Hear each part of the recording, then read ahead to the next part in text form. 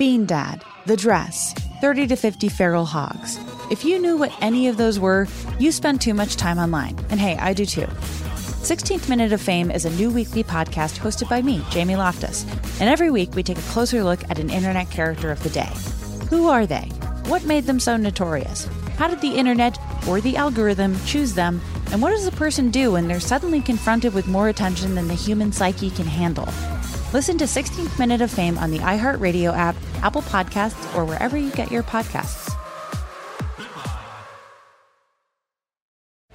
Jon Stewart is back in the host chair at The Daily Show, which means he's also back in our ears on The Daily Show Ears Edition podcast. Join late-night legend Jon Stewart and the best news team for today's biggest headlines, exclusive extended interviews, and more.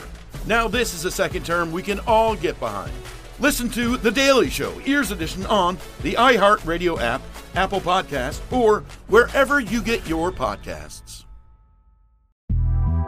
The Big Take from Bloomberg News brings you what's shaping the world's economies with the smartest and best-informed business reporters around the world.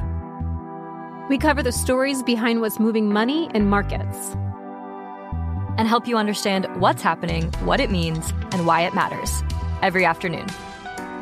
I'm Sarah Holder. I'm Saleha Mohsin. And I'm David Gura. Listen to The Big Take on the iHeartRadio app, Apple Podcasts, or wherever you get your podcasts.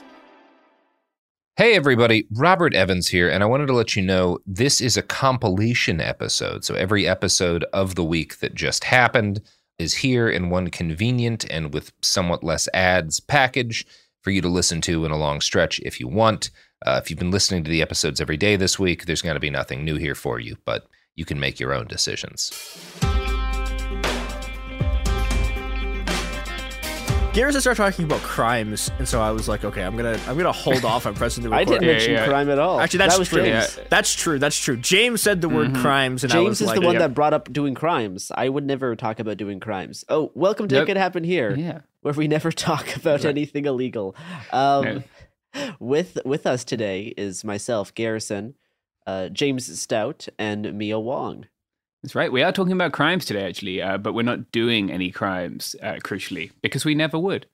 Yeah, like for example, well, actually, I don't know if it's technically illegal to talk about jury nullification on air. I don't think they can stop you from saying the words. I think they can.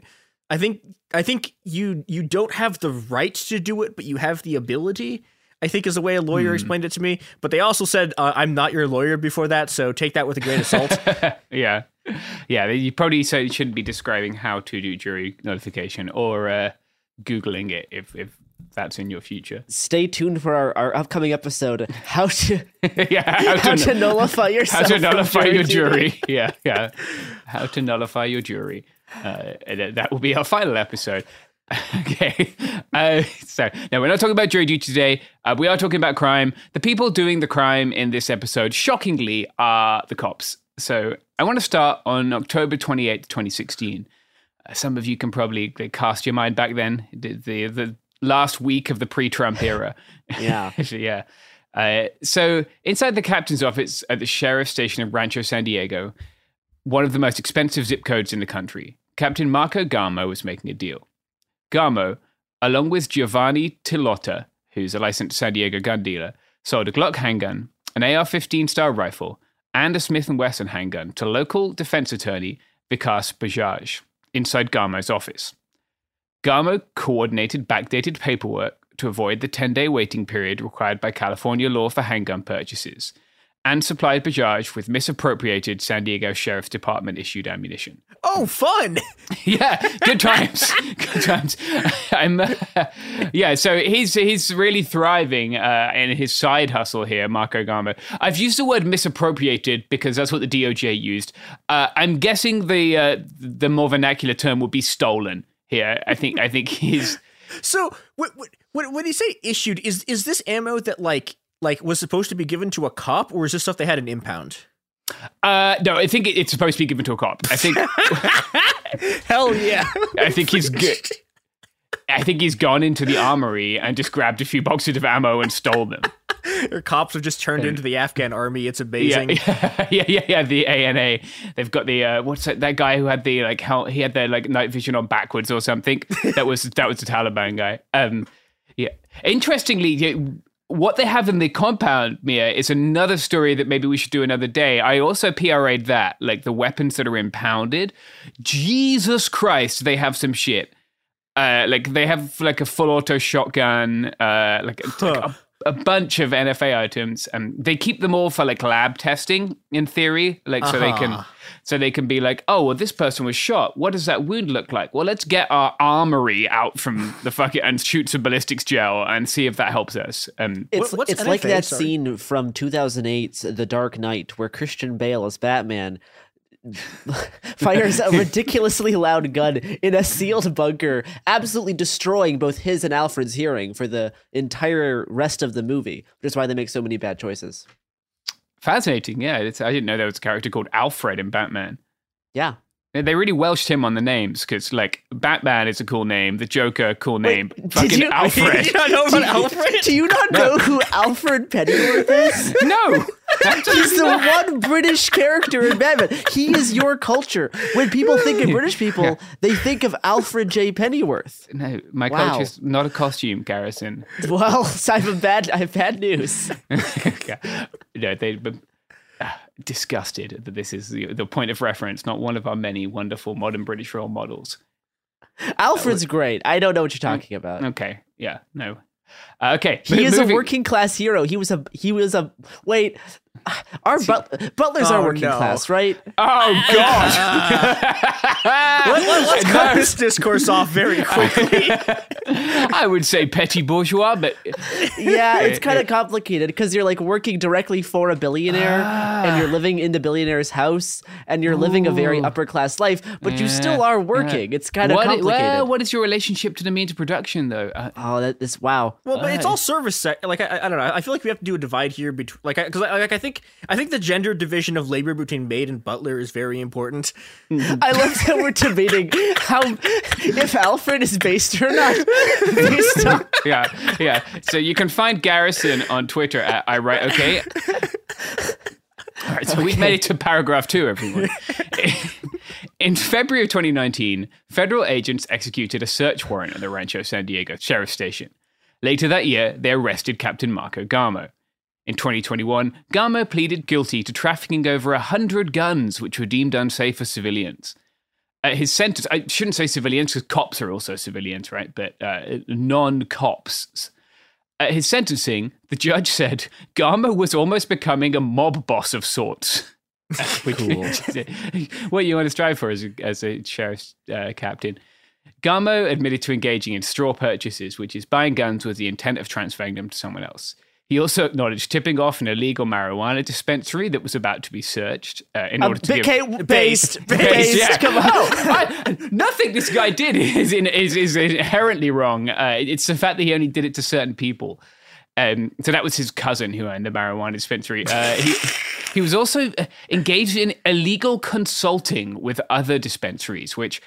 I don't fully... Yeah, I'm guessing his consulting emerged to being hey, the cops are on their way tomorrow. Maybe stop being a dispensary by the time they arrive. Yeah, that seems like that seems like a very classic the cops take a cut kind of arrangement that they're calling consultancy. Yeah, I guess so. Yeah. A lot of the things in this DOJ thing are really fantastically phrased. So Garmo and his co-defendant, Wael Will Anton, also helped paying clients skip the waiting list for a difficult-to-obtain concealed carry permit. As part of this scheme, Anton took a legal cash payment to a county clerk who ensured favorable treatment for his clients.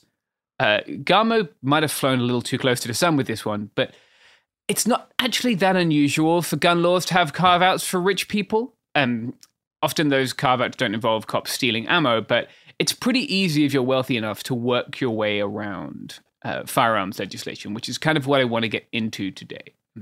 So while Garmo did go to jail for gun trafficking and multiple other crimes he was doing, the sale of so-called off-roster firearms by law enforcement officers in California is relatively common, and there's not much that's been done to prevent it since Garmo was arrested. So To understand this, I think you have to understand California's incredibly complicated firearms laws, which probably requires like an undergraduate degree. But to give a brief summary, California introduced its gun roster in 2001. And like many of our laws, it has its roots in entrenching systemic inequalities. In this case, legislators were trying to ban something called a Saturday night special. And do people know what that is? No. It's a small, concealable, affordable handgun. It's like there was these guns that came out in like the 80s and 90s that were like super small, very cheap, very simple, very concealable, and are they also shit? Well, that's the thing, right? So this is really fascinating. So in practice, right, these were at least culturally associated with like black communities, right? That's you see them in sometimes like. Certainly, like there was a stigmatic reference to like it is these guns that is causing violence, and we're not going to fucking look at inequality at all, right? We're just going to ban the guns. Are they shit? Is an interesting question because California introduces legislation which said that handguns had to be drop safe, so that means you can drop them and they can't go off. That is generally a desirable feature in a handgun.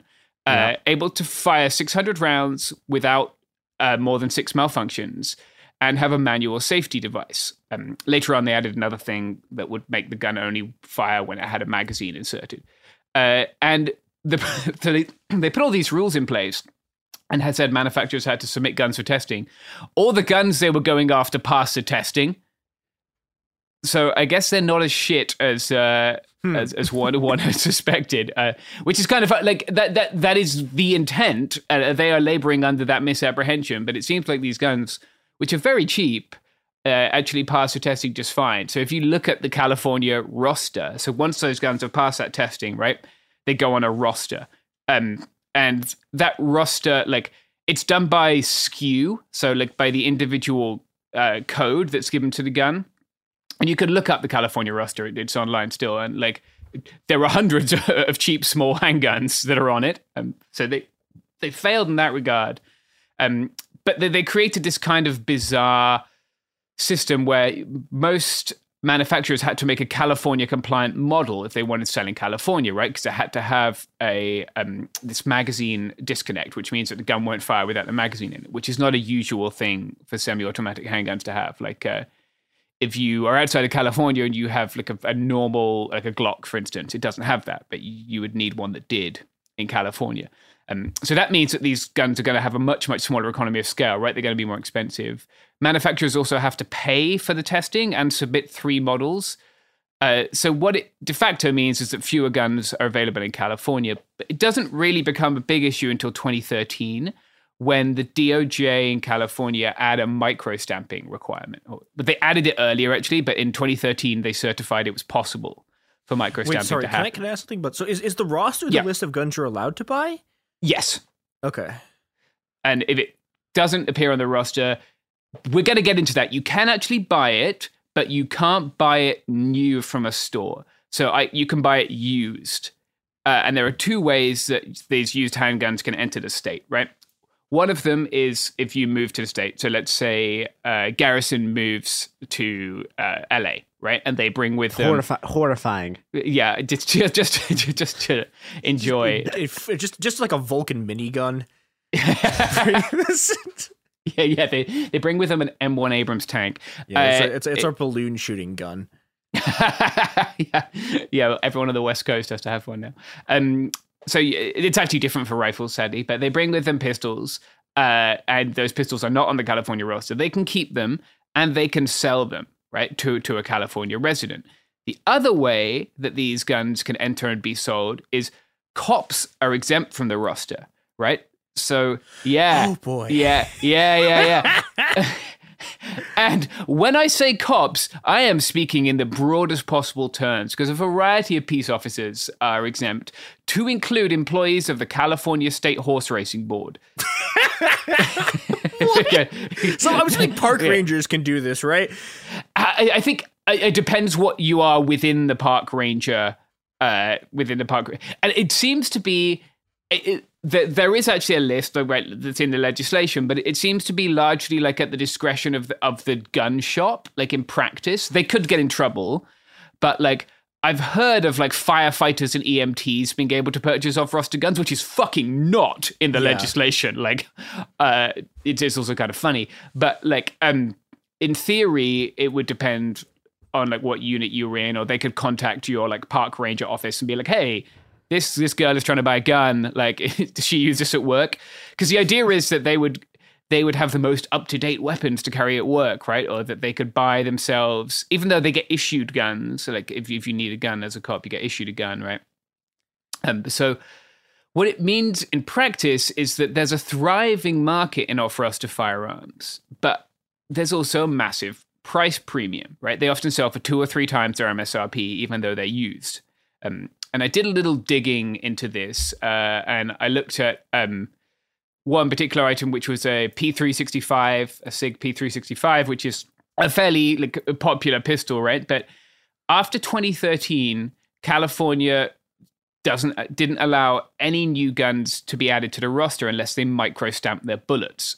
Microstamping is a little feature where the firing pin of the gun stamps the casing, not the bullet, with a little tiny stamp, which is unique to the gun, right? Or it stamps it with the serial number of the gun.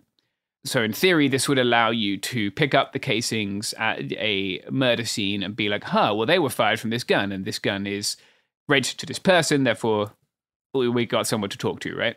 Just pick up the casings. Yeah, right, yeah. Absolutely no ways around this. Although, I mean, admittedly, the one thing I've learned over the years is that people are really lazy when they're doing crimes.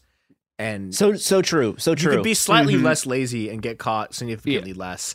That is my biggest advice to the illegalists. Literally think 5 minutes beforehand. Yeah. Also, don't tweet your crimes. Evergreen statement. Yeah. It's one of our mottos here. You could also just use a revolver, I guess, and that wouldn't eject the casings. But because there are no guns.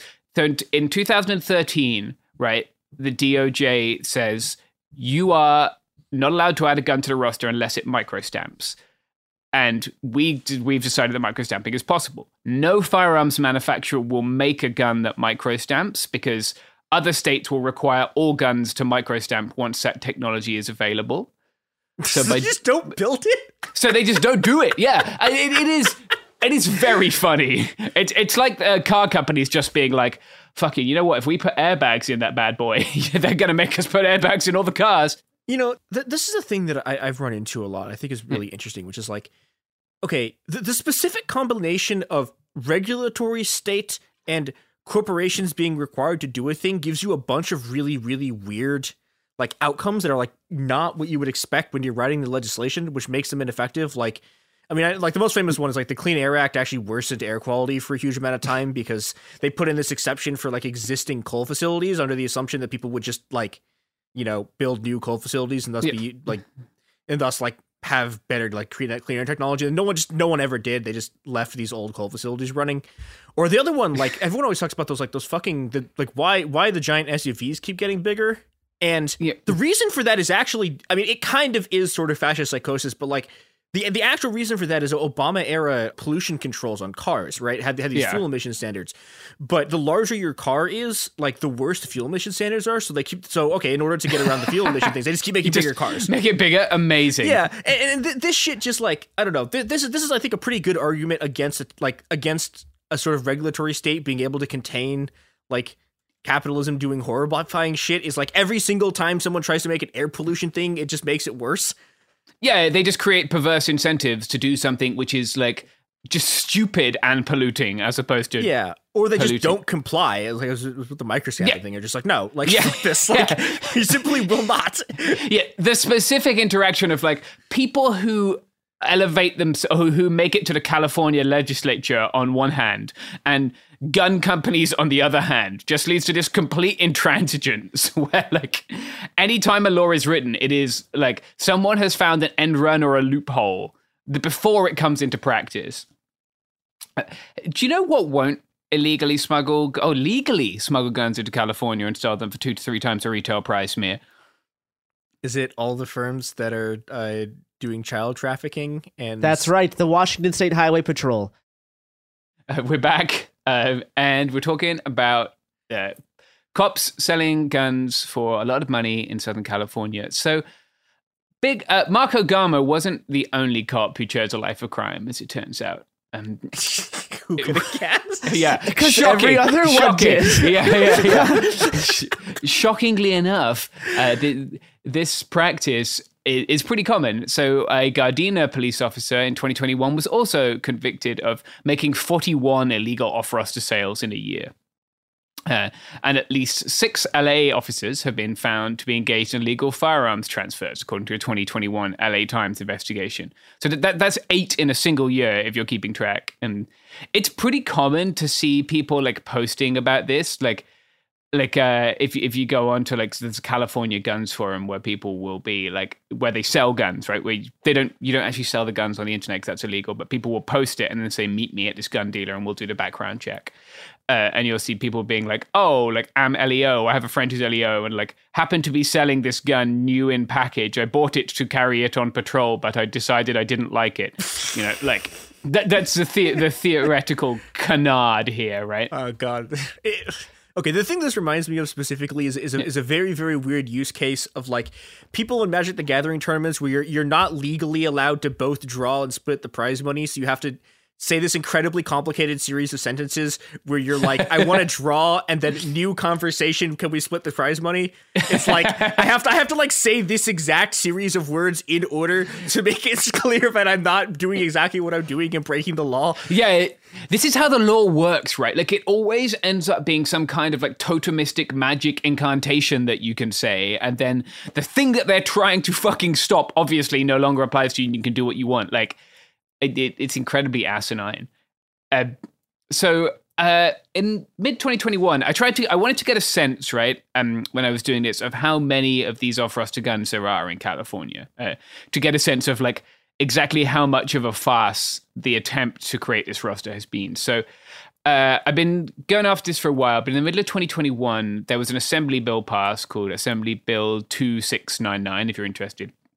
And the bill required the Department of Justice to send a letter to owners of off-roster weapons, which California officially calls unsafe handguns, to remind the people who own them of the laws surrounding them and to whom they could transfer them, right? I first became aware of this letter because someone decided to post it online. And that kind of gave me an opening where... because I can't PRA the names of the people who own the guns, right? Or even where they live, because obviously that's protected information and it probably should be. And I don't think that information is even actually stored by the state. But I can PRA the letters they sent out. So PRA is a Public Records Act request, right? It's what people might know as a FOIA. And so I did that, and it took me more than a year, and it cost me more than $100. But eventually I managed to get the DOJ to send me the information, which showed that at least at the time I got it, which was the middle of 2021, 4,510 firearms have been obtained by the subsection of the law that allows exemptions for police officers. There are some other exemptions for like antique and collectible firearms as well, so it's not clear that all of those were cops. They also noted that it had sent 213,804 notices to the owners of off-roster weapons, which...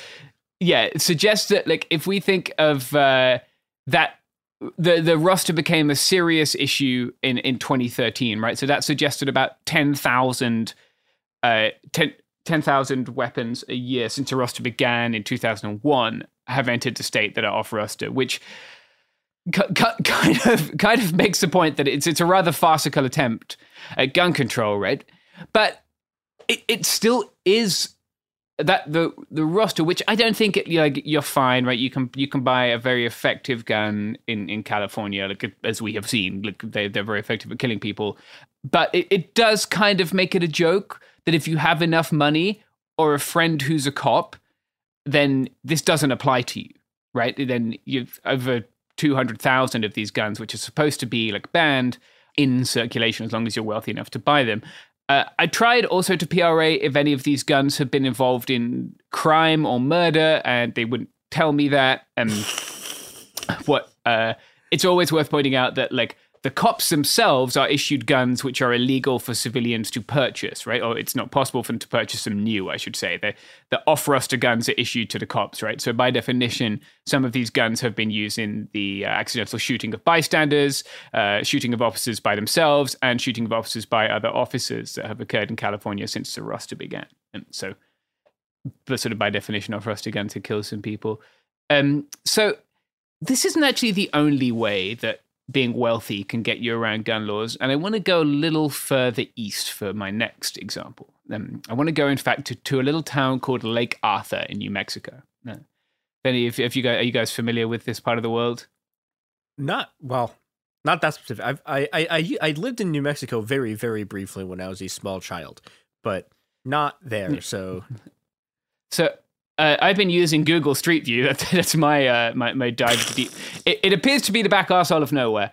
And in Lake Arthur, they have one cop who, it turns out, was a volunteer and was being paid $1 a year. Yeah. So this is where the problem starts. This guy is called William Norwood, and I'll issue a spoiler here that William Norwood is no longer a cop, nor does the department exist. And that's because Norwood was running a scam that took advantage of something called LEOSA. LEOSA is the Law Enforcement Officers Safety Act. And what the Law Enforcement Officers Safety Act does is allow cops from any state in the union to conceal carry a gun in every state in the union. So this was a big deal. Yeah, I think you might be able to see where this is going. This was a big deal before the Supreme Court Bruen decision, right? The Bruen decision was the one that significantly reduced the impediments in between you and getting a concealed carry weapons permit. It didn't totally remove them, and it didn't make it any less expensive, and California seems to be going about trying to make it even more expensive, which is bullshit. Like, everyone should have the same rights, regardless of how wealthy they are. But if you were covered by LEOSA, right, if you're a law enforcement officer, you could conceal carry anywhere. So this is very desirable for some people. One of those people is Robert Mercer. Do you guys remember Robert Mercer? No, I do not. Okay, so Mercer is a big-time Donald Trump appreciator. Oh, yeah, he's that, like, super rich guy. Yeah. The Breitbart guy, the Cambridge Analytica guy. Yeah. Okay. Yeah, so this guy is rolling in it. And he actually hosted like a like success party soon after the 2016 election. This guy is definitely pivotal to the whole Trump scene, right? Like his bankrolling of Breitbart, of Cambridge Analytica. He, as it turns out, is also a cop in this little New Mexico town, which is kind of weird, right? Especially when you consider that 150 other people are also cops in this New Mexico town. Oh, it's one of these scams. Yep. So that's one cop for every 2.9 residents. Jesus. Yeah.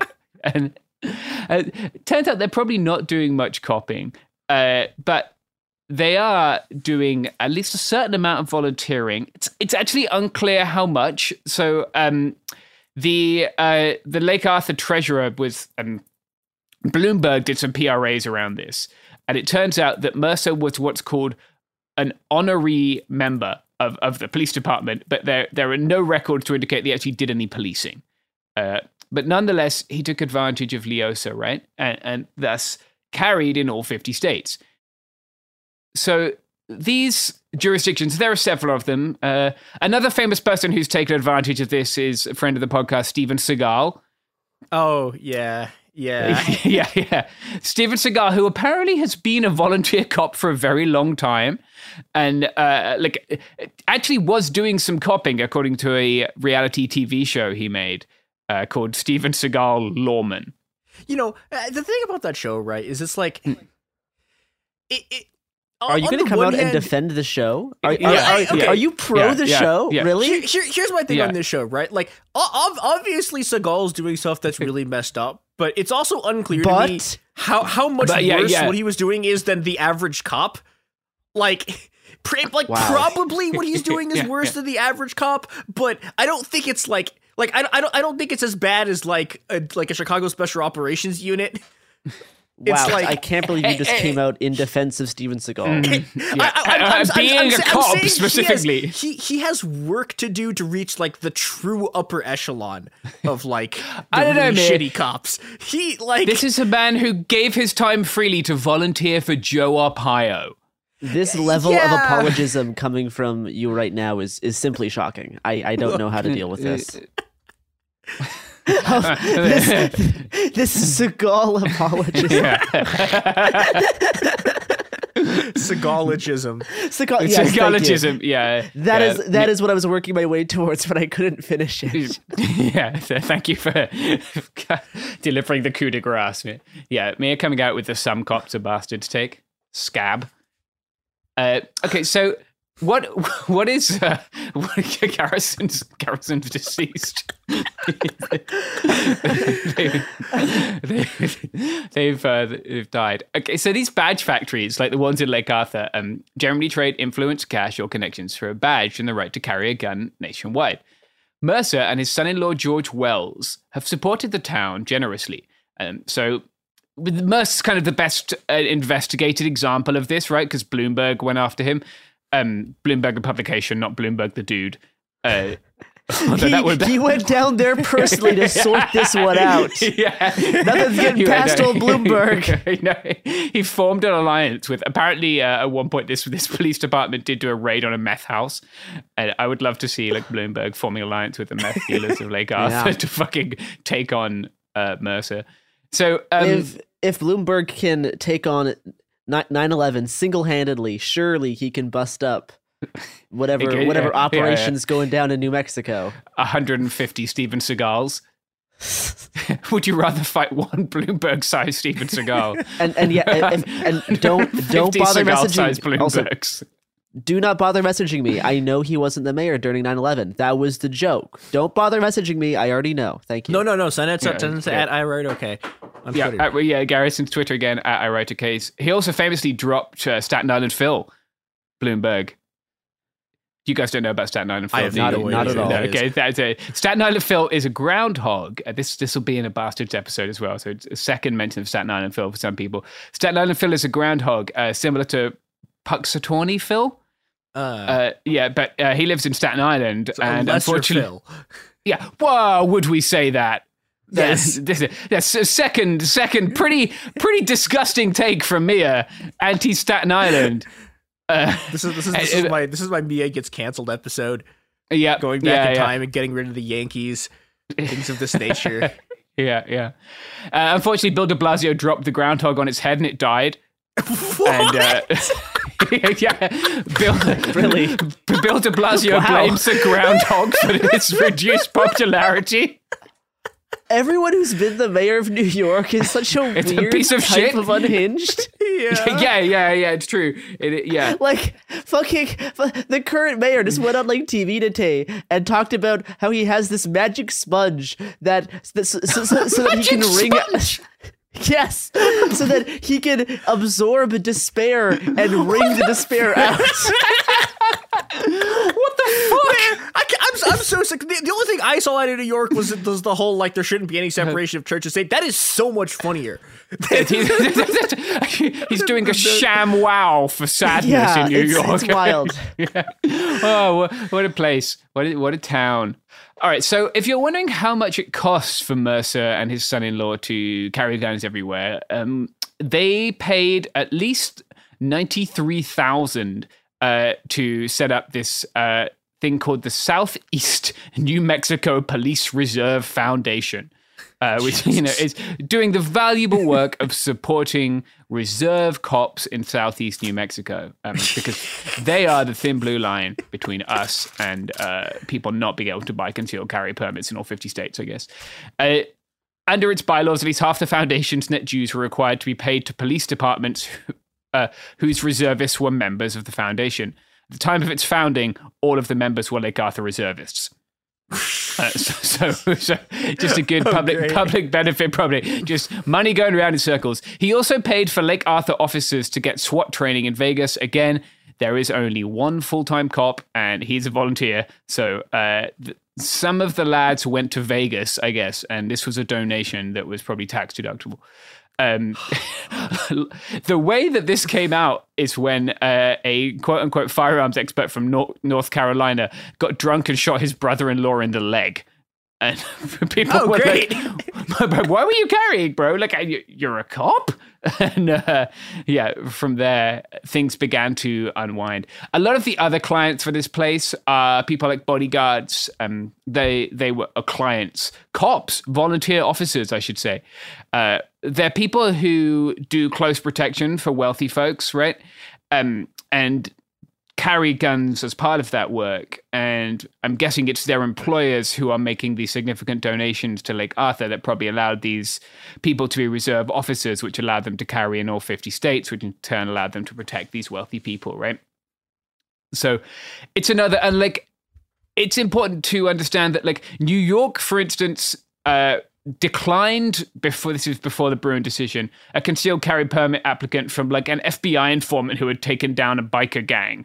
They were like, no, you don't need to carry a gun. Like it was almost impossible for people, even if they were like helping the cops, to get concealed carry permits in some parts of the United States. And like in California was very hard, lots of places before Bruen. Like I think, was it Nancy Pelosi had a concealed carry permit, or Feinstein or someone? Okay, this is the whole thing. Okay, so this was Feinstein. One of the other scams for this is you can get deputized as a federal marshal. And so there's like a bunch, like Feinstein's rumored to have done. There's like a bunch of a bunch of sort of like California like Congress people have done this. That like they get deputized as marshals, and so they can do this shit. Yeah, incredible stuff. Yeah, it's so. I guess what I want to come back to is that, like, all of these laws, right? All of these gun control laws are circumventable if you have enough money, right? Yeah. So if you want a nice brand new gun that doesn't microstamp, it doesn't have the magazine disconnect, and like modern carry guns especially are a lot nicer than they were in 2013, right? They're smaller, they have a higher capacity, you can put a little red dot sight on them if you want to, and if you want one of those things, you can have it in California as long as you're rich. And if you're not, then you can't. The same applies with this 50-state carry, right? If you want to carry a gun all around the country, and even now with Bruen, states are not required to recognize each other's concealed carry permits, right? So I have a concealed carry permit in California. It's not recognized by any other states because California doesn't recognize any other states' carry permits. So I can apply for one in Arizona that costs me more money. But if you want to carry in all 50 states, you can just make this donation to the cops, right? You can almost all of these things, right? These aren't the only examples. Rick Mia cited the federal marshal thing. Another one is the NFA, right? The National Firearms Act. Yeah, Act. Which, like, essentially, it's not illegal to have a suppressor. It's not illegal to have a short-barreled rifle. It's not illegal to have a machine gun, actually. You just have to spend a shit ton of money to get one. Which Mercer has a collection of machine guns, I guess. So all of these things, yeah, it's great. It's fine. It's great that we live in a country with two tiers of rights for people. Those machine guns are totally going to be used for completely normal things, like come out of the armory in 20 years. A totally normal guy who will use them for normal stuff, and just I'm sure likes to like make holes in paper with his friends. And it's not problematic at all that, like, to be as rich as this guy is, you have to be a problematic dude. And maybe those are the people who shouldn't be having guns. Yeah. But instead, it's going to be poor people who can't be having guns. And like, I think, regardless of what you and it's perfectly reasonable to think that like there should be fewer guns in this country. It's perfectly reasonable to believe that. And I think like, it's perfectly reasonable to think, what the fuck should we do about the fact that kids get shot in schools? That's not an unreasonable stance at all. But if the way around it is saying, well, only rich people get to shoot people, then that's not really a solution. Like, it's just kind of the appearance of one. And I don't think any of us, certainly if we were on the left, should really support that. And that's where we are in California, which is great. Yay. So that's about all we've got on this. If people are interested in seeing more about either the Mercer case or the public records I have, we'll put them all up on our sources page. You can find our sources page on the It Could Happen Here website, and we put all our sources up there for all our episodes. So yeah, go check that out. Anything else to finish off with, guys? The cops having guns bad, cops being cops bad, cops bad. Yeah. Oh, what about Steven Seagal then? This is a dramatic change of form from your earlier stance. Look, I only ever argued that he was slightly more violent than a normal cop. That was the extent of my argument. He is only slightly more violent than a regular cop. She is flip-flopping on the some cops about it issue. Again, You can send me your opinions on the police. She's on Twitter at iWriteOK.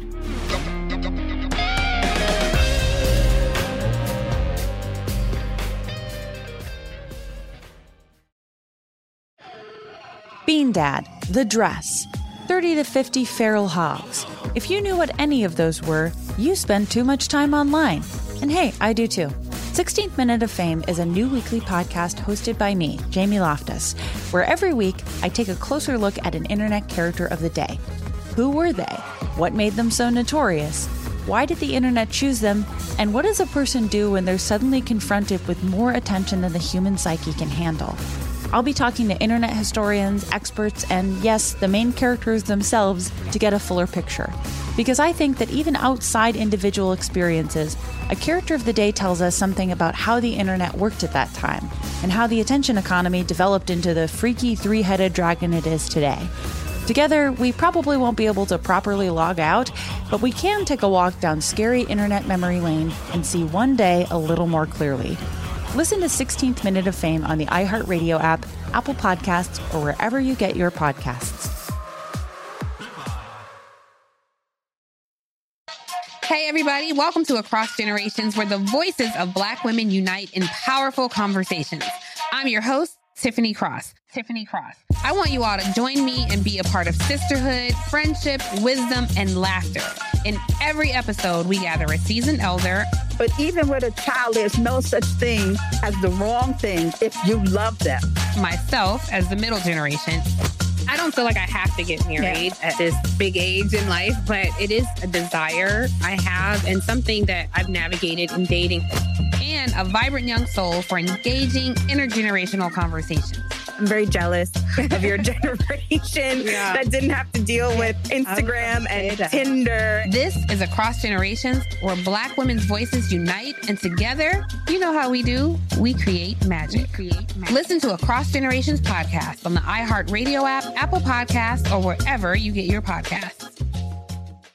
Bring a little optimism into your life with The Bright Side, a new kind of daily podcast from Hello Sunshine, hosted by me, Danielle Robay. And me, Simone Boyce. Every weekday, we're bringing you conversations about culture, the latest trends, inspiration, and so much more. Thank you for taking the light, and you're going to shine it all over the world, and it makes me really happy. I never imagined that I would get the chance to carry this honor and help be a part of this legacy. Listen to The Bright Side on America's #1 podcast network, iHeart. Open your free iHeart app and search The Bright Side.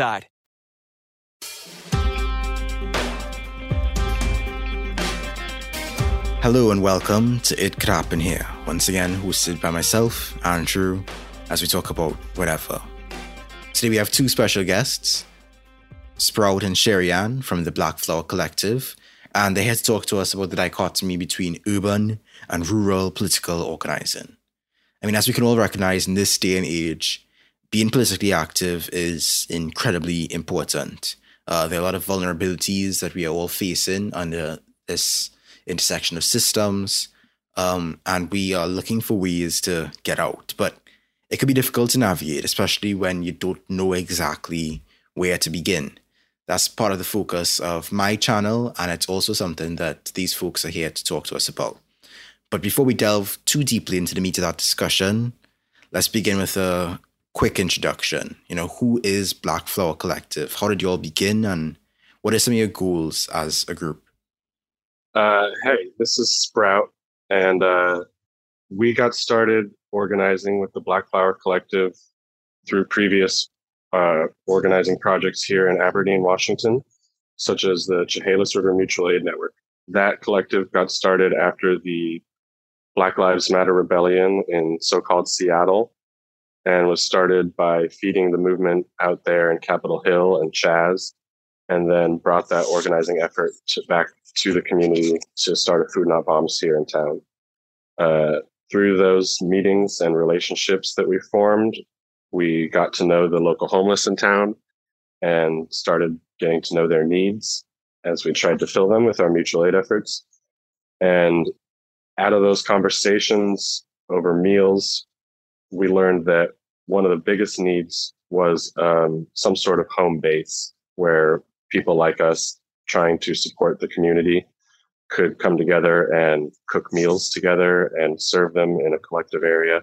Yeah, having a safe place to be able to just cook food and plan other types of organizations or collectives is imperative, because we face a lot of backlash from the reactionary politics around our town, being in the kind of the heart of Trump land, and the type of people that show up in the big city protests to mow people down with their trucks and whatnot. Right. And how has that affected your outreach efforts, would you say?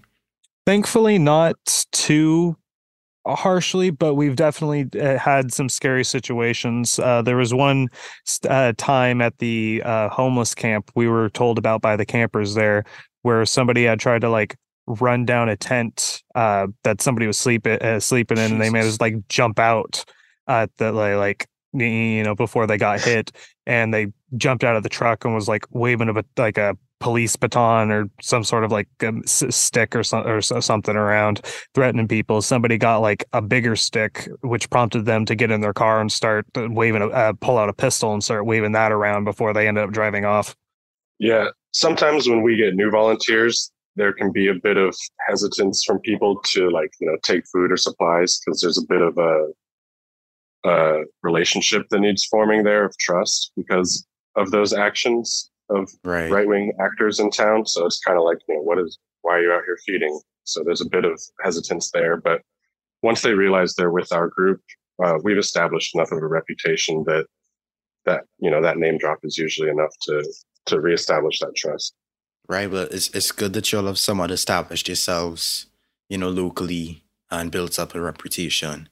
Would you say that has been one of your major goals as a group, to build that trust in the community? And where y'all see that trust going from where it is now? I've always seen that personally as our only asset. We don't have a lot of money. Obviously, we're not funded by anyone, so all we really have is our reputation in the community. And in the wider community, our reputation has led to some of that backlash that Sherry Ann was talking about. But within the actual unhoused community, we have a reputation of doing whatever we can to help people and always showing up consistently and, always being willing to go the extra mile when someone needs something in crisis. That's fantastic. That's fantastic. So having had some experience with, like you mentioned, working in the various movements that were happening in 2020, what would you say some of the major differences that you've noticed between organizing in major cities and in urban areas compared to rural political organizing? Well, I'd say the majority of the issues we've noticed depend on the material conditions of the town that we're in. Being a small and rural area, there's a lot more poverty here. And so those material conditions lead to a lot of differences between urban and rural areas, I found. Before coming to the area, I was involved with Occupy Oakland back in the day. So I had a bit more of a run-in with the larger city's way of doing things. And what about you, Sherry Ann? Well, I've grown up here in this town my whole life and haven't really left outside of it all too much.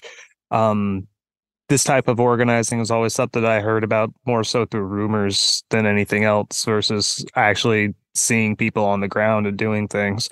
Once we got our Food Not Bombs chapter started during 2020,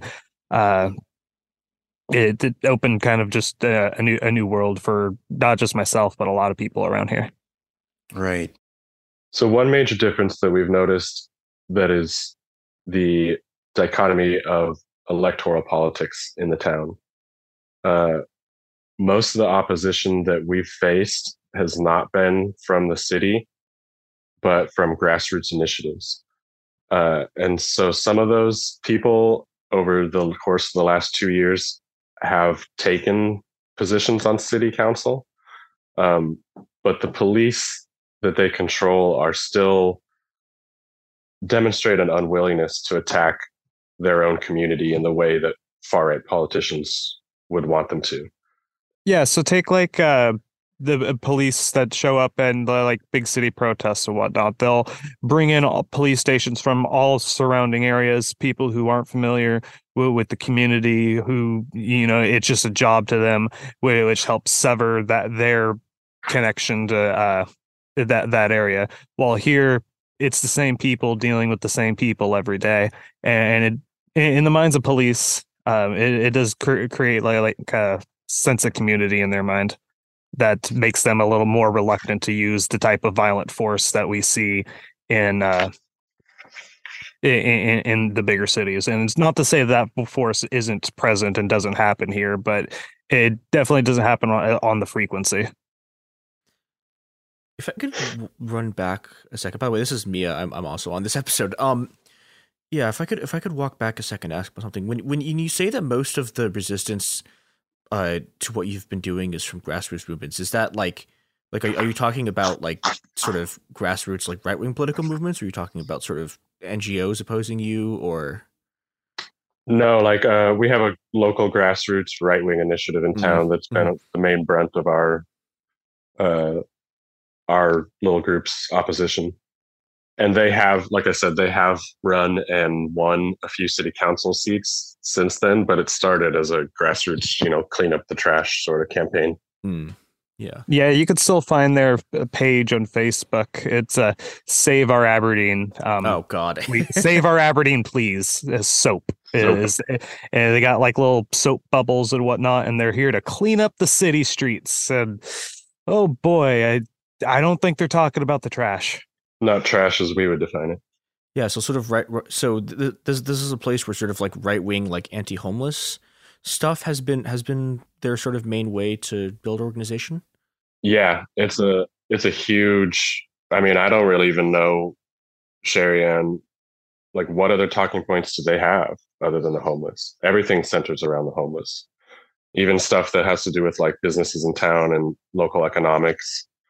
That gets blamed on the homeless. Everything gets blamed on the homeless. So it really all goes back to that. Yeah, they are the scapegoat for every problem that the city council faces.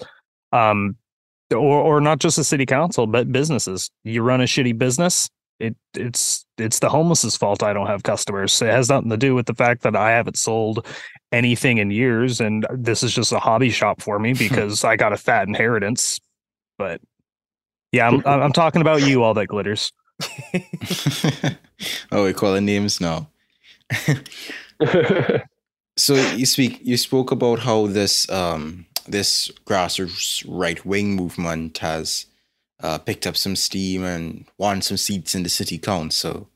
But one thing I recognize about grassroots movements is that they tend to have to sort of balance their goals with the trust they need to build with the broader public, with the perception that the public has of them and how they're trying to shape that perception. So how would you say that the public of Aberdeen views the right-wing initiatives, the SOAP movement, as you're referencing, and how do you think that they have tended to view Black Flower Collective? Well, I think a lot of people feel scared to voice their opinions if they're on the left in town, but we do get a lot of support for the mutual aid that we do. The base of the right-wing movement in town is pretty strong, and I don't see them drawing in a whole lot of new people because of their extreme nature and their tendency towards conspiracies. But they do have quite a substantial base that whatever they say, they're gonna agree with, and they're gonna go along with. Take, for example, like here about a year or two ago, I think it was November of 2021 or August. There was a big anti-trans rally outside of a Star Wars shop here in town. That they had to bring in a bunch of Proud Boys from out of town, and like filled their numbers from outside, with outside help and whatnot, while chanting about how Antifa was coming from Seattle to burn the shop down and kill the shop owner and all this stuff. They had the guy during the whole protest. They gave him like a bulletproof vest that he's like walking around. It brought Matt Walsh to fucking town. It was a mess. Wow. Yeah, it's really a classic example of pot meat kettle with a lot of their rhetoric, in my experience. I think the majority of the public, though, does care about the issues that the homeless are facing and the fallout issues from that. But it's kind of this tug back and forth between us telling them what's really going on the streets and the stories of people down at camp, and this other more right-wing tendency to just blame things on the homeless and take the simple route of saying, if we just get rid of these homeless people, then our problems will be solved. And local efforts to gentrify the area with the influx of Terry Emmert, a right-wing capitalist who's bought up like 60 properties in town recently, and as well as just the local media landscape in town has a right-wing tinge to it. I mean, where we're at, everything has a right-wing tinge to it. But so it's hard because there's not a lot of voices, even though there is a lot of sentiment of caring about the homeless, there's not a lot of voices that are actually telling the truth of what's going on the streets. And so when you get all the lies and bullshit coming from the police and city hall and just being reported verbatim by the papers in town, it leads to a lot of people forming conclusions based on faulty facts. And so they might think, oh, the homeless did this, the homeless did that. And we go into the comment sections every time and push back and say, actually, this is what happened. And it's actually a lot of times that we get people, opening their eyes and saying, oh, I didn't know that. It's not always just the standard dig your heels in sort of thing that you see on social media, because it is a sort of smaller town. Right. Everyone kind of knows everybody.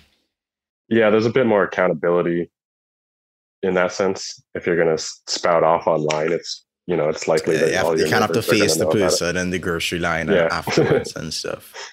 Not only that, but it makes, like, for organizing in general, anonymity a lot different of a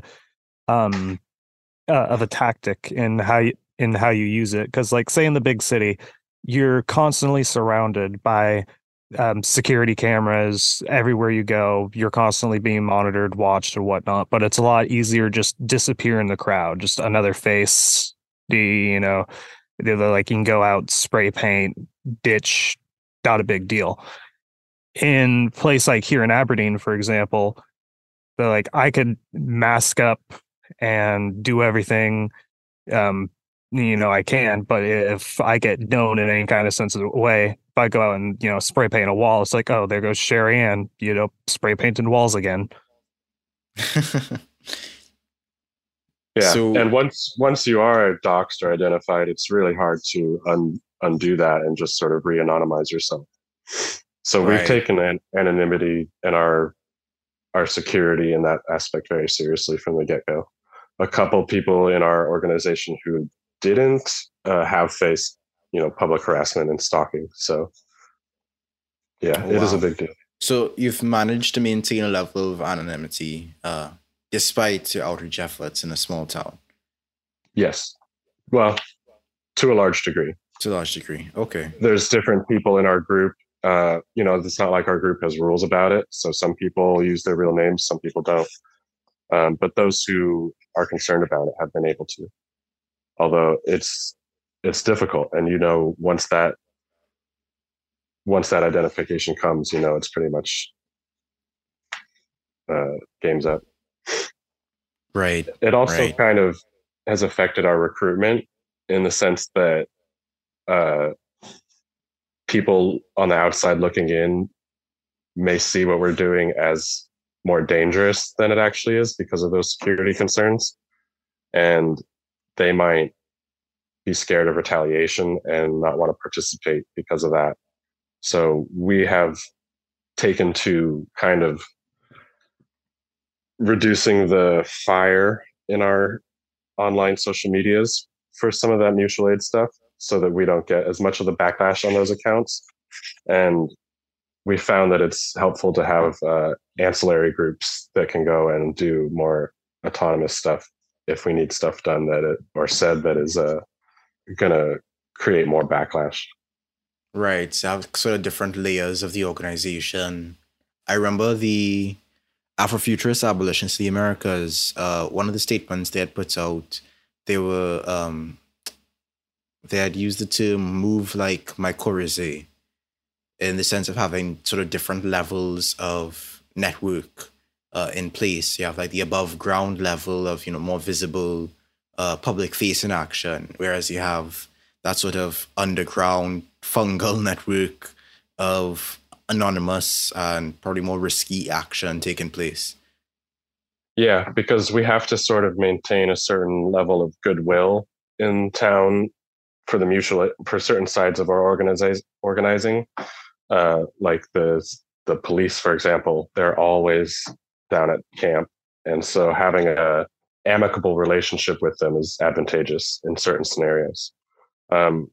So yeah, splitting apart roles, I would say, one role being the public facing side of things and one role being the more private, autonomous group.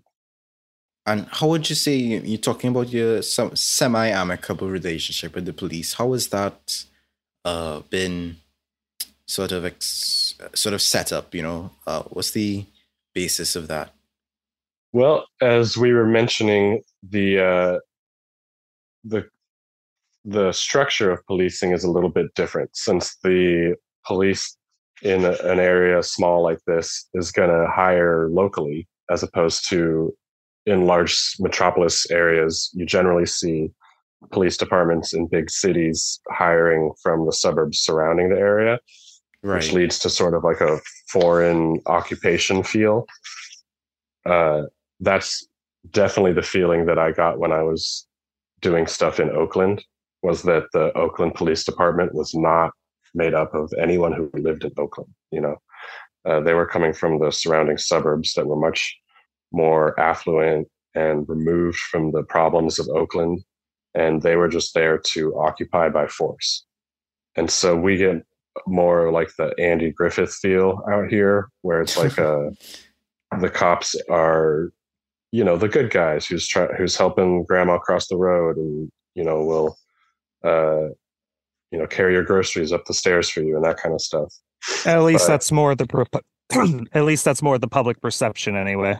Right. They also have a small tank and conduct all sorts of drug raids and stuff like that. Right. There's that constant dichotomy. Like, yeah, we're helping you. We're walking you down the road and carrying your groceries in your house for you. But then also, because of the small town aspects of it, though, being able to like play on their wanting, for the ones who do want to help but are misguided because they're cops, ACAB.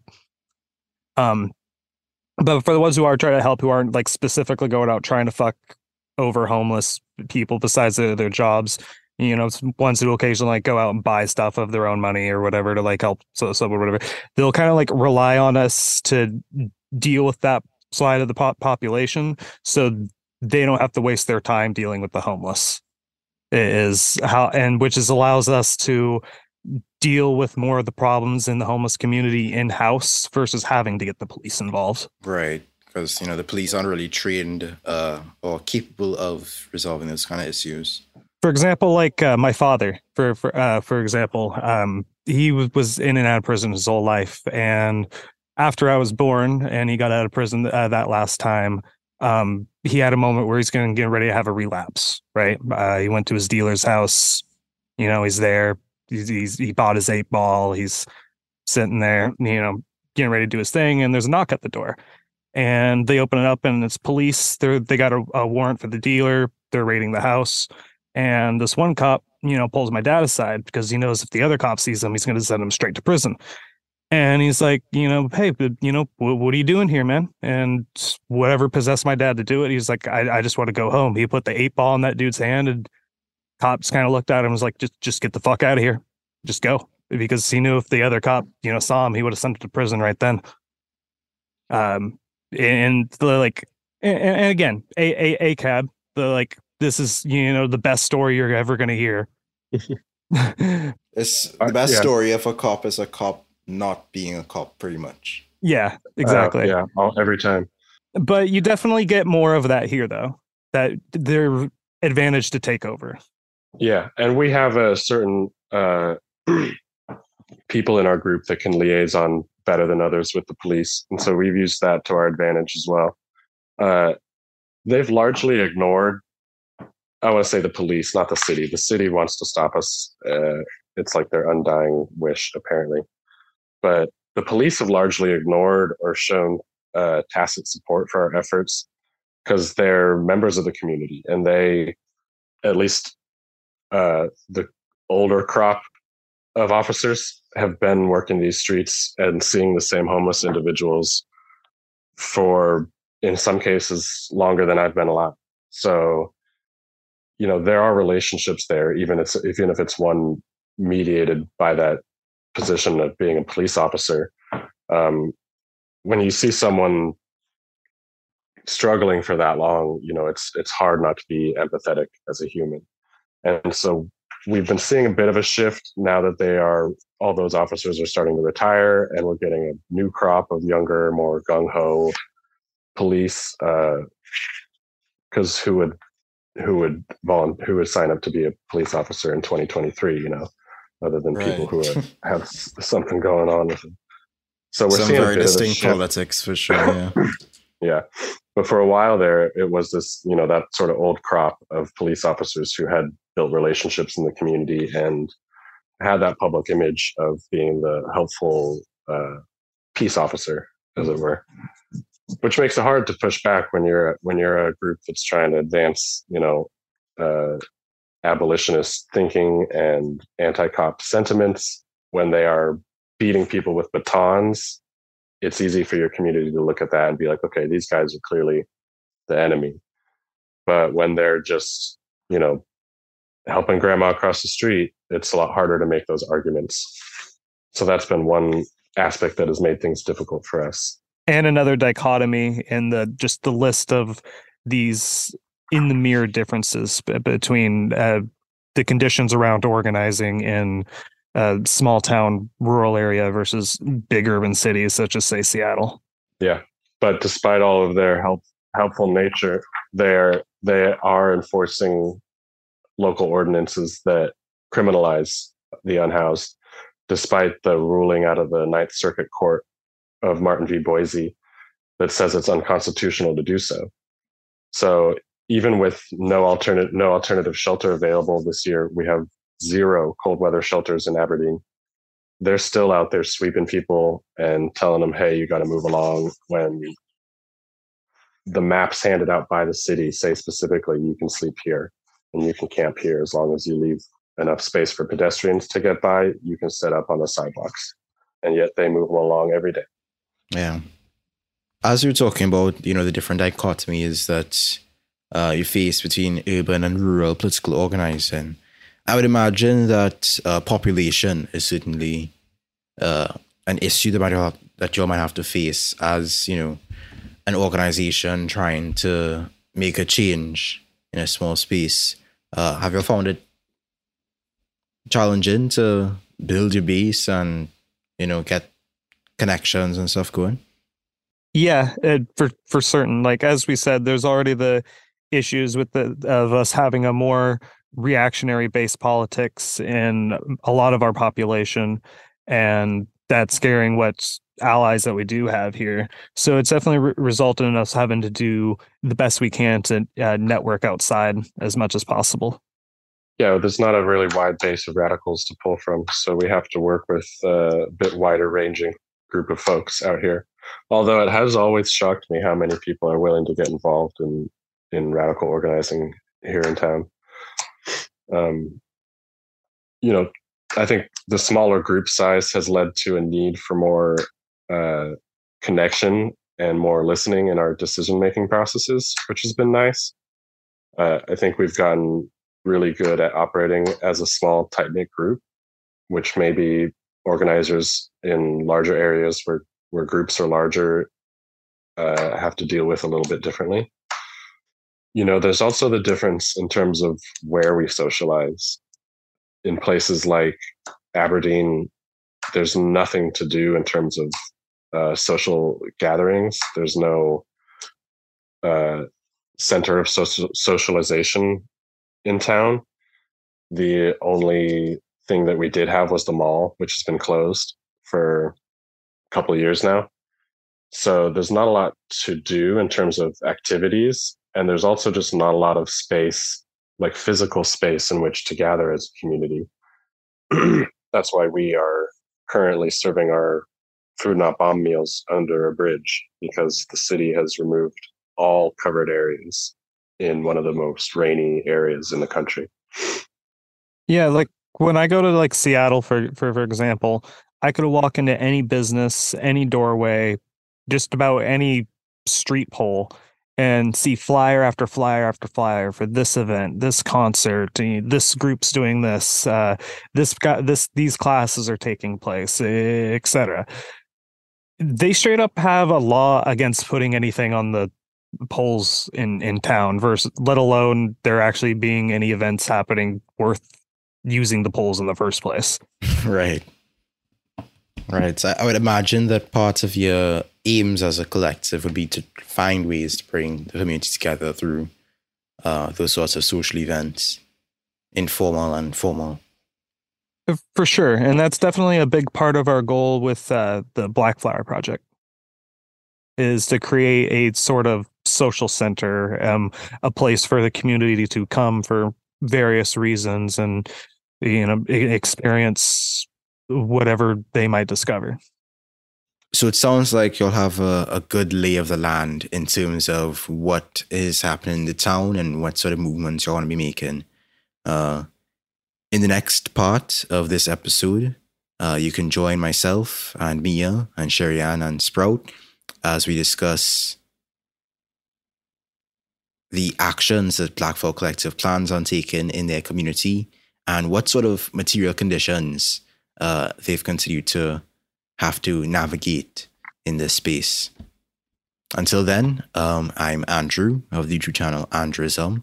You can follow me on Twitter at _Saint Drew and support on patreon.com/Saint Drew. And you could also check out Black Flower Collective and support their work.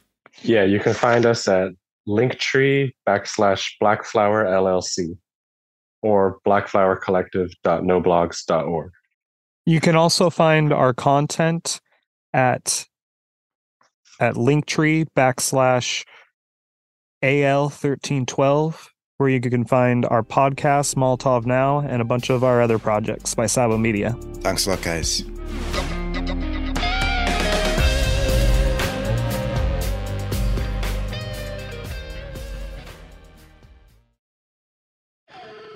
Bean Dad, The Dress, 30 to 50 Feral Hogs.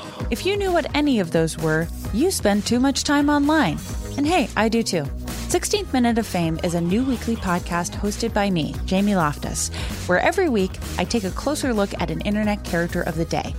Who were they? What made them so notorious? Why did the internet choose them? And what does a person do when they're suddenly confronted with more attention than the human psyche can handle?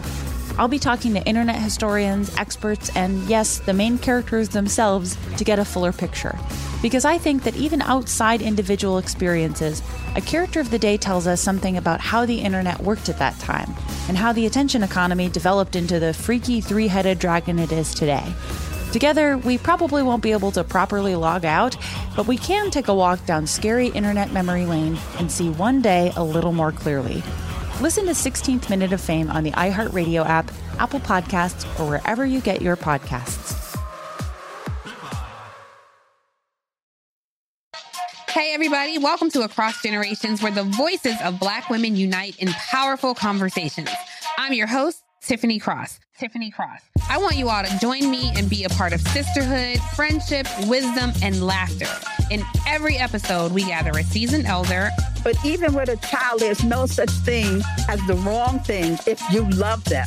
Myself as the middle generation. I don't feel like I have to get married at this big age in life, but it is a desire I have and something that I've navigated in dating.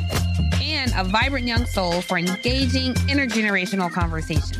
I'm very jealous of your generation that didn't have to deal with Instagram and Tinder. This is Across Generations, where Black women's voices unite, and together, you know how we do, we create magic. Listen to Across Generations podcast on the iHeartRadio app, Apple Podcasts, or wherever you get your podcasts. Bring a little optimism into your life with The Bright Side, a new kind of daily podcast from Hello Sunshine, hosted by me, Danielle Robay. And me, Simone Boyce. Every weekday, we're bringing you conversations about culture, the latest trends, inspiration, and so much more. Thank you for taking the light, and you're going to shine it all over the world, and it makes me really happy. I never imagined that I would get the chance to carry this honor and help be a part of this legacy. Listen to The Bright Side on America's #1 podcast network, iHeart. Open your free iHeart app and search The Bright Side.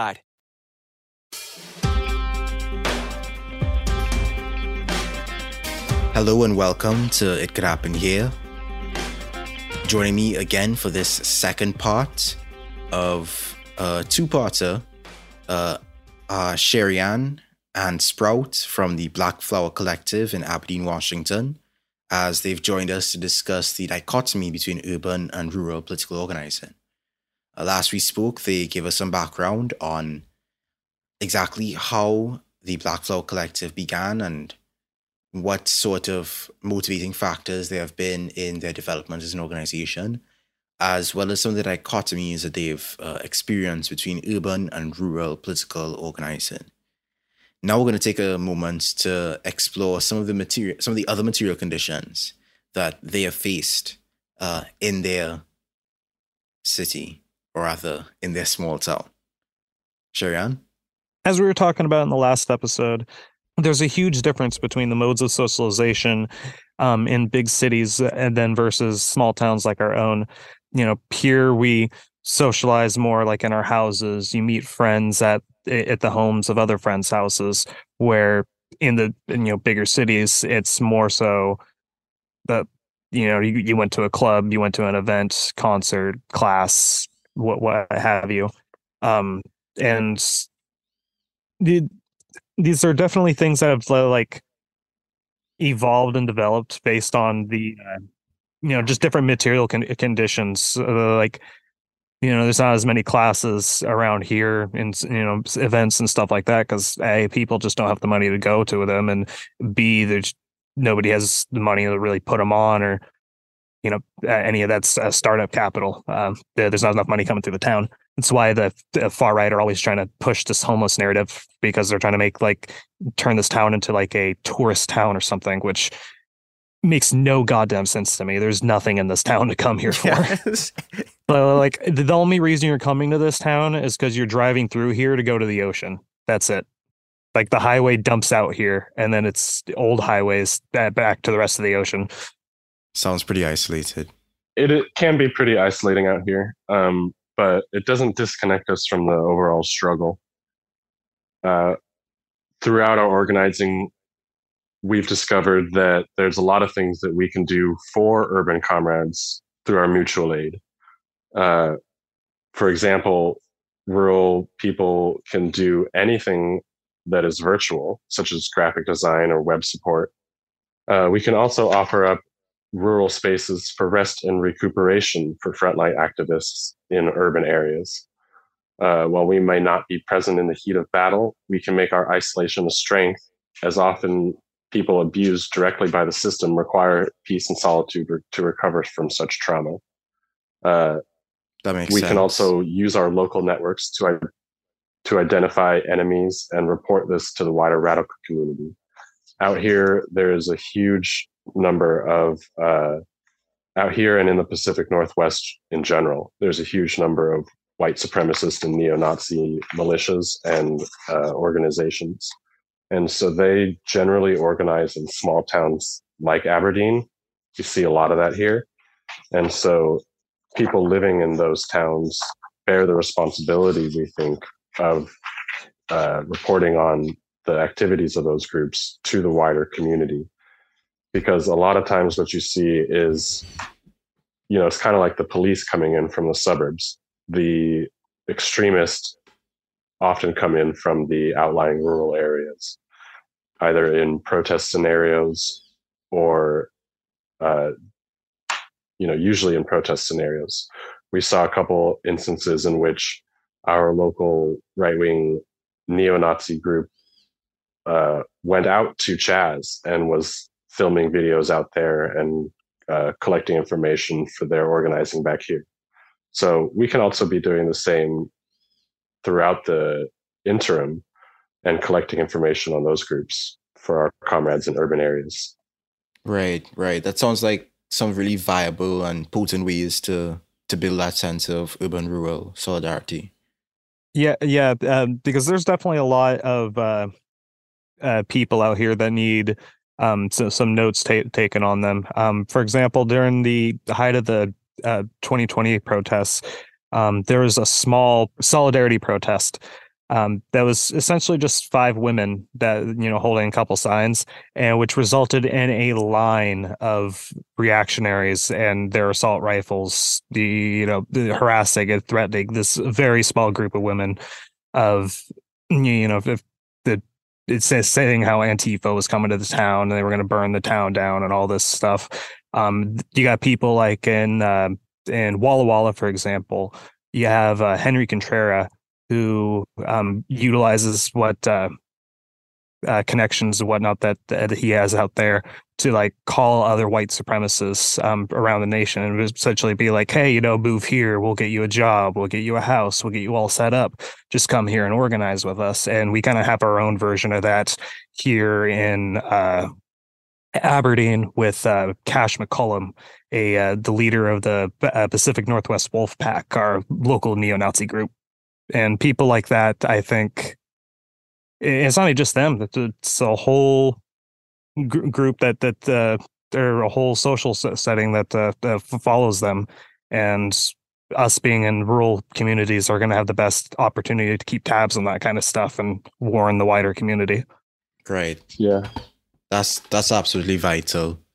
And, one of my questions that I'd prepared in coming to meet with you all, I was going to ask actually, how can we avoid this sort of idea that a lot of people have in their heads, all radicals have in their heads, the distant commune trap, this idea that, radicals, they move out to the country, they set up their happy little commune, it either falls apart, turns into a cult, or just like pulls away from the broader struggle. But it seems like in some ways, y'all have been able to utilize that distance as a sort of a strength. And you've spoken quite a bit about how rural communities, different ways they've been able to help urban communities in the broader struggle. But now I just want to turn the tables a bit and ask what sort of ways urban radicals can support the struggles within rural communities. Well, one way that we've seen a lot of solidarity from urban comrades has been in the topic of harm reduction. It's really hard to access services out here where we're at.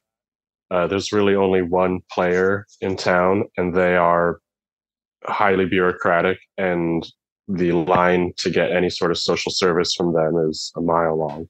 So also, fun note, that Cash McCullum person I talked about earlier is on the board for that social service as well, as well as other people who are part of the SOAP group. Yeah.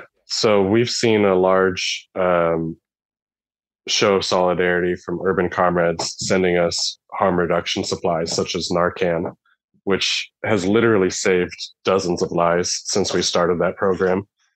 healthcare in general is a tough issue for rural areas.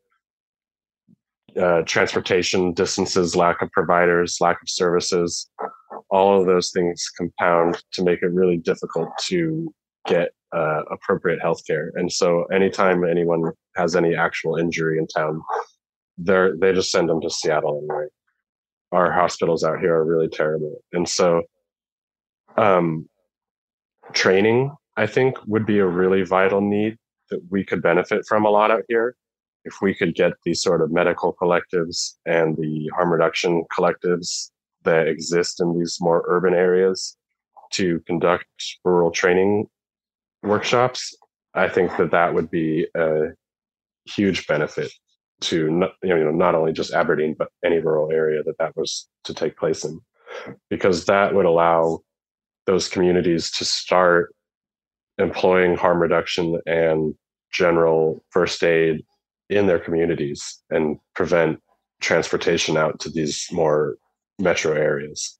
Yeah, the more we could do skill shares, the more we could do workshops, the more we could do radical classes or anything under the idea of kind of unschooling that we could do for rural communities is imperative, because outside of high school, unless you're going to college for something specific, there's just not much for learning out here. What about the next generation? What about that site of struggle in education? Well, I believe Sprout could probably delve into this a bit more, but I definitely would say that our ideas for education is in the next generation, as much as everything, kind of goes under this. I forget the name of it, but it's this idea of the 7 years generation in our planning, and the what would this look like for the next 7 generations. Right, 7 generations sustainability, or 7 generations stewardship is another term used. I think education is central to a community. It's really the same sort of, you're going to get the same answer with all of these: healthcare, addiction, poverty. They're all interrelated out here. And because education is so crucial, we have focused the Black Flower Collective's initiatives on a lot of educational programs. So we're trying to get this space set up so that we can start having some revolutionary coursework that we can offer there. We would really like to develop it into a real campus for learning, both for youth programs and for continuing education, GED and college level kind of stuff. We think that the unschooling method is pretty cool, where people can kind of just pace their own learning and decide what it is they want to learn. So that's the method that we would go with. And we think that allows for a lot more diversity in the styles of learning that are employed. And through that, you can kind of learn new ways of learning, I guess, which helps add resilience to any community. And I think that a lot of those skills offered at a place like that, like Sherry-Ann was saying, skill shares, I think a lot of that will need to come from urban communities, because we don't have a lot of that out here of our own. Right. So hopefully when we get our space set up, we can host all manner of gatherings and start bridging that divide between the rural and the urban. Yeah, and I've been learning more about your space, did a bit of research on it, prior to the episode when we first started talking. Very inspiring stuff, very much in the vein of something that I plan on doing locally here in Trinidad and Tobago. Let's pretend that this is a revolutionary version of Shark Tank, all right? Let's just pretend this is an anarchist Shark Tank. Give me your elevator pitch for this space. What is the plan there? Okay, our plan is twofold. The property would be divided into 2 separate sections. The public-facing section would be dedicated to the social center we've been speaking of, and the rest of the property would be what we're calling an eco-village, where residents would live. The social center will be where we centralize community resources and the self-governed eco-village would have immediate access to those shared resources. The plan is to run the social center as a bit of a small business incubator for various community initiatives that we've been talking about, and as well for the residents of the eco-village to start their own small personal businesses. Because in our discussions with people on the streets, everyone has an idea of how to make money, and it's just always some small barrier like paperwork or permits that gets in the way of them starting to have their own income and that sense of independence. So we want to be able to help with that. It would also obviously be a central hub for preparing and serving food, which has been the basis of all of our organizing so far, is the coming together and sharing of meals. We want to have an internet cafeteria and a community kitchen there. We would also hold space for the mutual aid network to store supplies and conduct its work both on and off site. We want to have enough space to have a meeting hall for potential unions and start pushing on the unionization locally with the IWW. All of these spaces would be rentable to the public. So the union hall, for example, would be a great venue for an event that someone wanted to throw, or perhaps a wedding even. And so that could be one source of revenue for the social center, as well as the back-end bookkeeping services that we're going to have as part of the business incubator, and the permaculture design services that we're going to have as part of the eco-village. It really sounds like a lot of the different ideas that I've had converging on my channel for some time now. This idea of a sort of a library economy, this idea of the eco-villages, the sort of permaculture spaces and modes and centers of community outreach and education. I'd be lying if I didn't say that we're a huge fan of your channel, actually. Appreciate that. And I'm honestly, in turn, this project is something that really inspires me as well. And, I'd like to say that none of this is from us. We've taken so much inspiration from other projects to cobble together this plan that, it's been a real joy to just go through all of everyone else's different content and kind of see like, oh, this could fit with that and this could fit with that, and come up with a plan that we really think could start to solve some of these issues that we're seeing in town. Right. I think that's one of the few beauties of the internet these days, the fact that it's still able to connect people and ideas from all over the place. Yeah, for sure. I wanted to ask, as you mentioned, these sort of eco-villages and that whole idea, having spaces for housing and benefiting the people in that community, developing that sort of sense of interdependence. I wanted to, you can't really talk about urban and rural and urban without bringing up the fact that urbanization, seems to ever crawl into the rural space. There's always this sense of the encroachment of the city on the surrounding rural regions. What is your take on that? It does seem to be a one-way street.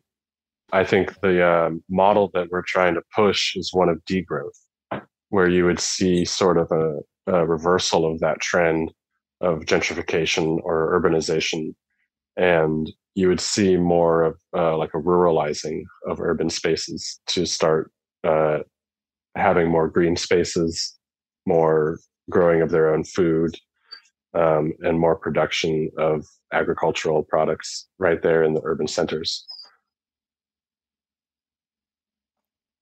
Right. Which is kind of what we want to do with the eco-village, is provide a bit of a model for how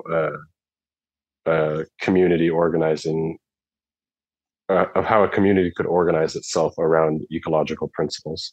Prefigurative politics in action. Exactly. Another note that I guess I want to bring up before we start to come to a close is, again, we've been speaking a lot about the urban and the rural. But one element, except in sort of a passing sense of our discussion of the police, one element that's kind of been lost in that, and that I know people might be asking about, is what about the suburbs? Like, do you see a space for organizing there? Where does that fit into that urban-rural dichotomy? What sort of focuses do you think suburban organizers might want to tackle? Well, I think suburban comrades are probably going to have a bit of both worlds, as it were, because they're not in the downtown core of a city where most protests or sites of struggle happen, but they're also not out in the boonies in a rural environment. So, they might have police that are a bit more preoccupied with the actual community and actually from the community. And so they might need to take some lessons from the rural centers or from the rural areas in that regard, and try to diversify their group into multiple different roles, multiple different channels, so that they aren't having continuous backlash against a group that's just trying to feed the homeless. But at the same time, they have a lot of resources that rural people don't have access to. And so they could be coming into rural areas and providing those same sort of trainings and workshops that urban comrades could. And they could also be going into urban centers and learning and providing workshops and skill shares in those scenarios. I think they're kind of maybe play a bit of a buffer zone between the two. So what does the future look like for Black Flower Collective? What projects are you planning on tackling in the here and now, a couple months from now, a few years down the line? And how can folks support? Well, right now we are definitely focused on securing funding. The housing market is horrible. Property prices are going up. And when there is a good deal on something, it's gone usually within a day, within hours. So we are definitely full focus on fundraising right now. We need to have the money on hand to be able to jump on a piece of property when it comes up, because we need a good deal and we need a good amount of land to make sure that we have the room to grow and build various projects in the future. So the projects that we're focusing on right now immediately is the permaculture design services. And so if anyone wants to have us design their farm or garden or house or balcony, they can go to blackflowerpermaculture.noblogs.org and get started through that process there. Hopefully, once we get land, as you were saying, in the next 5 years, the permaculture design services can grow into a permaculture design course that we could actually start offering people to come and do like a 2-week intensive study on the building techniques that we're using on site in the Eco Village and on how to apply those back at home. Another project that we're currently working on is the bookkeeping. This is sort of the bedrock of the business admin side of things that we're going to be folding into the business incubator once we get that going. And we are looking into a couple different grants for that. But as Sherry-Ann said, right now we're focused on fundraising. So we do have a couple different platforms that we're collecting donations from, and we are starting to plan a few benefit shows here locally in Aberdeen. So if anyone is in a band and wants to roll through and play a show for us, that would be much appreciated. They can just get a hold of us through our website. So our role in Black Flower is trying to spread awareness, help with this fundraising, give them kind of free advertisement in order to help their growth. Me and Sprout and our podcast Molotov now are from the Sabo Media Collective, which once things are going good with Black Flower, we're hoping to be housed by them to help grow our media efforts. But if another good way to help in supporting Black Flower is to go to our website at Sabot, SABOT media .noblogs.org and share our podcast Molotov Now. Check us out on social media, on whatever social media you are on, from Collectiva, Mastodon to Facebook at Aberdeen Local 1312. We have articles that we write on the Harbor Rat Report and a whole host of other content for people to check out and share, with donation links that all go to Black Flower's efforts. That's fantastic. And I would encourage folks to check out what they're doing on all these different platforms. And well, that's been it for It Could Happen Here. It's been great to have you both from Black Flower Collective. I've been your host for today, Andrew, of the YouTube channel Andrewism, which you can follow youtube.com/Andrewism, on Twitter at _Saint Drew, and on patreon.com/Saint Drew. All power to all the people. Glad to have you all. Thanks for having us. Thanks for being on. Thank you, guys. It's great recording with you.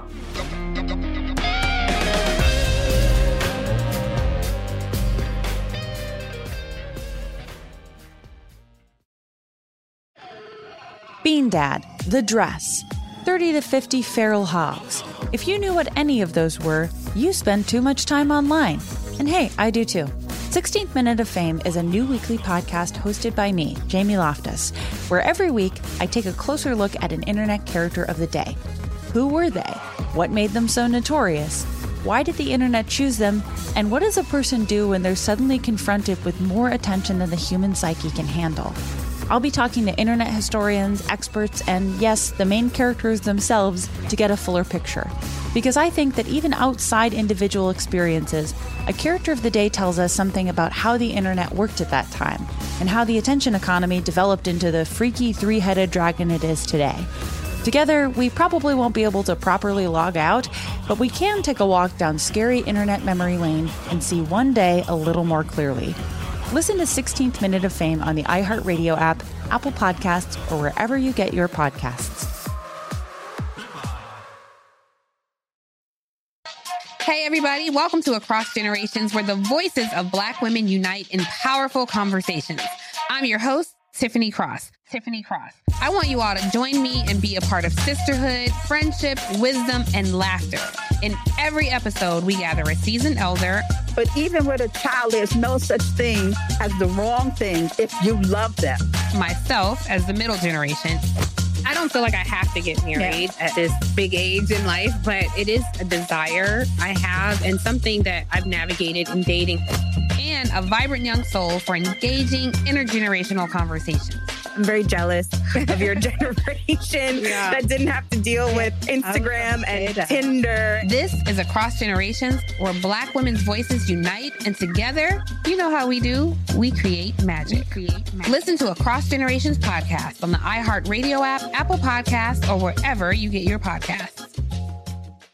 Bring a little optimism into your life with The Bright Side, a new kind of daily podcast from Hello Sunshine, hosted by me, Danielle Robay. And me, Simone Boyce. Every weekday, we're bringing you conversations about culture, the latest trends, inspiration, and so much more. Thank you for taking the light, and you're going to shine it all over the world, and it makes me really happy. I never imagined that I would get the chance to carry this honor and help be a part of this legacy. Listen to The Bright Side on America's #1 podcast network, iHeart. Open your free iHeart app and search The Bright Side.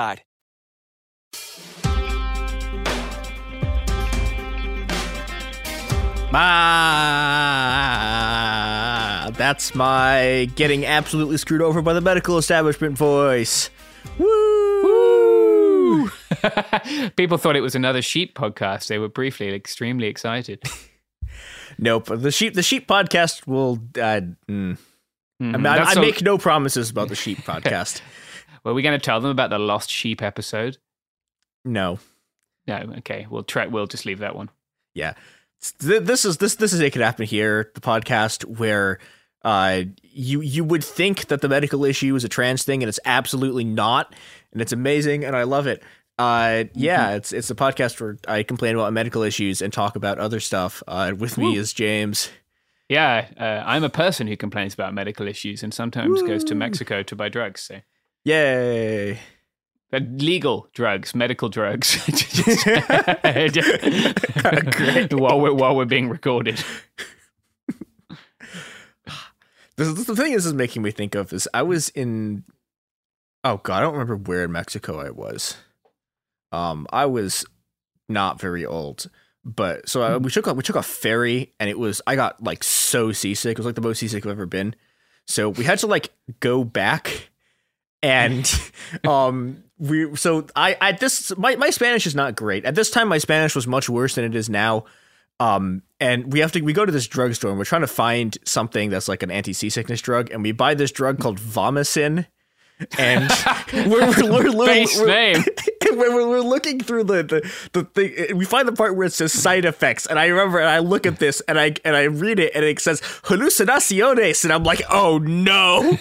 And I was like, oh God! And it wound up actually, it was completely fine. Yeah, I did not vomit over the rails again on the ferry ride back. I have a good inadvertent medicine hallucinogen story, and then we can actually do the podcast.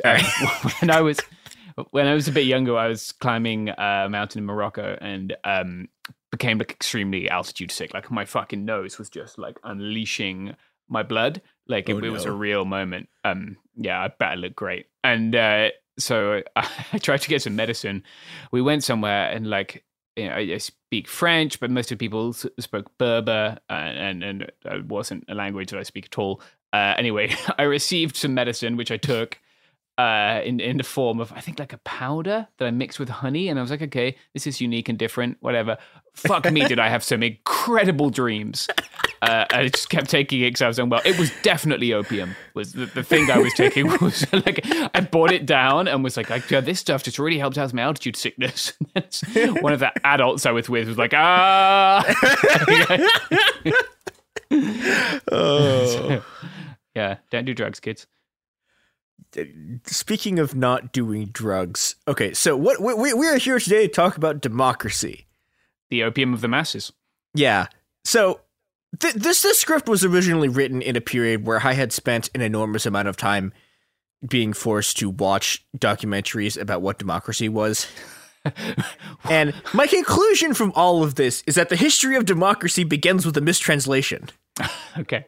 So, okay, what does that mean? The answer is that, okay, whenever someone starts talking about democracy, the first thing they do is they go like, I'm gonna start by translating the word democracy. The most common translation, you'll see this like everywhere, from like Astra Taylor's like documentary "What is Democracy" to just like the thing that's on Wikipedia, holds that democracy is derived from two Greek words, right? You have demos, meaning the people, and kratos, meaning rule. So you put these two together, you get demos, kratos, you get democracy. I can't pronounce Greek very well. It's fine, whatever. This is ancient Greek. Yeah, but this means rule by the people. So, okay, this translation has several advantages, right? Foremost among them, it is simple enough to be taught to school children, and catchy enough that there's a non-zero chance that like the most pedantic of them will remember it after like the day after the test, which presumably is the explanation for why this is the translation of democracy. It opens every single fucking thing people write about democracy. Mm-hmm. Unfortunately for our beleaguered grade school teachers and sort of the broader populace as a whole, this translation is so blatantly wrong that I have been forced to start a thing about democracy and also about rioting, yelling about ancient Greek. So great.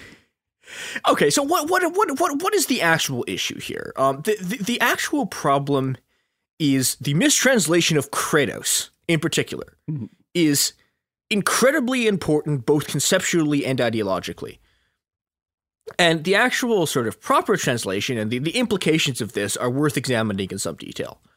So the anthropologist David Graeber, who we have mentioned a lot on this show, wrote in his regrettably very poorly read essay, There Never Was a West, he describes Kratos thus, quote, This in turn might help explain the term democracy itself, which appears to have been coined as something of a slur by its elitist opponents. It literally means the force or even violence of the people. Kratos, not Archos, the ancient Greek word for ruler, also the root of anarchism, or without Archos. Yeah. So what he's saying there. Wasn't Kratos a dude? Like he's a dude. I've undersold him. An immortal dude. Yeah. He's the main character of the God of War games. Okay, that is the thing I did not know. And hilariously, that is like him being the main character of the God of War games. That is actually a better way to understand what Kratos is than the rule by thing that everyone usually translates this at, because like ancient Greek has a perfectly good word for like rule by, right? It's Archos. It's the root of anarchism. It's like an anarchos. It's a word. It's like the normal thing where you have a Greek derived word where you want to say rule by is Archos, right? Yeah. But like democracy is not that, right? Yeah, like oligarchy is like that. But like democracy is specifically Kratos. And this is because what democracy literally means is rule by the violence of the people. Based. Yeah. Well, and this, okay. So like this sounds like I am essentially pearl clutching about translations, but the context here is actually important, right? As Graeber points out, the sort of, Athens, which is the exemplar society against which the original anti-democratic philosophers rail. By the way, this is like Plato, et cetera, hates democracy. Most of the people who you read from sort of classical Greek, philosophy despise democracy, even though they live in them. Huge, not to like whitewash Athenian society, but like these people are like Sparta apologists, and it's like, we haven't really. It's funny. Like people have definitely. I don't know if they've actually recovered Plato or read Plato, or they just get mad when Donald Trump doesn't win elections. But like this whole benevolent philosopher king shit has definitely made a comeback in recent years, and it's troubling. Yeah, and I think part of this is another complaint that I've had about sort of like the way that like the sort of like great authors thing is taught in universities is they deliberately like there is like in what specific readings they assign, there is like an incredible intellectual effort that goes into making sure you never see the absolutely deranged shit that these people believe. Like Plato literally worships angular momentum. Like that is his god is angular momentum. Like he hates democracy. He loves like Spartan like oligarchy, basically. Like all of this stuff is like that's like stuff that like you don't read when you get assigned Plato. It's like there's a huge like as someone who's taught like a ton of universities, there's this huge fucking impediment to you assigning that stuff. Like I've specifically tried to assign different stuff in these like writing courses, which end up being like great white dudes of history, right? Like that like if you can assign different things, but like the cost of assigning those, and that cost isn't borne by you or the university, right? It's borne by your students. It is massive. Like even if like for a while there, like we would just write like a lot of text, if you take the time as a professor to label out the text, you can take it to a print shop, get them to photocopy it. And almost inevitably, you need to find someone who's willing to kind of play fast and loose with copyright. But still, it will end up costing your students so much more than the texts which are in the book that you can fucking auto-generate the quizzes because the book also has a website and you still get paid like you're doing a job when you're not. So yeah. Yeah, and bad. Yeah, and this stuff has had, like this has had sort of profound ideological influences. It's had, it's had sort of profound... It's had profound influences on like just sort of the way that like ancient Greece and Rome are like conceptualized, and I think this also really has, it makes it very hard to see what was sort of actually going on in a place like Athens, and Graeber sort of points this out, right? Like Athens is a sort of like exemplar, sort of it's a sort of exemplar like. It is literally like the place for which like most descriptions of sort of democracy are sort of originally about. And Athens, we are trained to think of Athens as like, oh, it's like, well, Athens, this is like the first democracy or whatever. This is actually like a very normal sort of society, and it's not. This is an extremely weird society. Yeah. And what Graeber sort of points out about this, right, is, the thing that is, okay, so like there have been lots of societies over sort of the course of human, like hundreds of thousands of years of the sort of like course of human history, right, that have had collaborative decision-making systems. What is very, very weird and almost unique about Athens is it has two things put together. It has a decision-making apparatus where people have equal say, and it also has a violent enforcement mechanism to impose the will of the people on other people. And as we'll get to in a second, also impose the will of those people on other people. Most society, yeah, that turns out to be a very important part of sort of the Athenian Empire, et cetera, et cetera. And like who the people are. Yeah, this is not all the people. Yeah, we'll get to that in a second too. Nice. But so most societies, Graeber argues, either have one or the other of, having like a decision-making apparatus for people of equal say and a violent enforcement mechanism, right? You have a lot of societies with collective decision-making apparatuses that involve the entire community. But the thing is, these processes invariably sort of like develop some kind of consensus process as a sort of expedient to keep the community from just tearing itself apart through constant conflict, right? Because like, okay, if you can't actually, without the threat of force, right? You can't actually have a society where you constantly have really, really controversial decisions being made by like 51-49 splits where both sides absolutely hate each other and one side is imposed over the other, right? In order to sort of like keep your like, your like city or your state together, right? You have to actually create political solutions that people not that they necessarily like fully agree with, but that they're willing to live with. And this generates sort of like various, so increasingly elaborate, sometimes not very elaborate, but various sort of forms of consensus processes. On the other hand, you have societies with extremely violent enforcement mechanisms, but these societies are almost always incredibly hierarchical, and they're ruled either by sort of monarchs or oligarchs who just simply do not care about the notion that like people should rule themselves, or that other people who are not like the king or the body of oligarchs should have like anything even remotely to do with making decisions. And that's what makes Athens really weird, right? Is that Athens has both of these things. It has a way of like imposing decisions on people through violence, and also it has this principle that like people should be able to make decisions for themselves collectively by, like through a sort of process that doesn't involve them all being ruled by just like some guy. And what makes Athens and the other sort of Greek democracies, because there are other democracies in Greece over the sort of period that this goes on, what makes them unique is that like the people, quote unquote, is composed largely of soldiers. As Graeber puts it, in other words, if a man is armed, then one pretty much has to take his opinion into account. One can see how this works in its Starkus and Xenophon's Anabasis. I have now been told by several dictionary sites that this is in fact how you pronounce it. I don't know. Anabasis sounds terrible to me, but such is the will of I don't know, dictionaries. Which tells the story of a Greek army of mercenaries who suddenly find themselves leaderless and lost in the middle of Persia. They elect new officers and then hold a collective vote to decide what to do next. In a case like this, even if the vote was actually 60-40, everyone could see the balance of forces and what would happen if things actually came to blows. Every vote was, in a real sense, a conquest. So what we're dealing with here, right? This is sort of what democracy is in its very rawest form.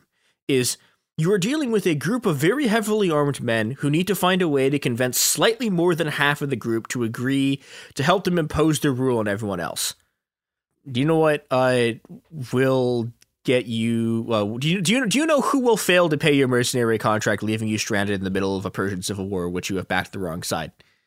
Vladimir Putin. Yeah, don't take mercenary contracts on Vladimir Putin.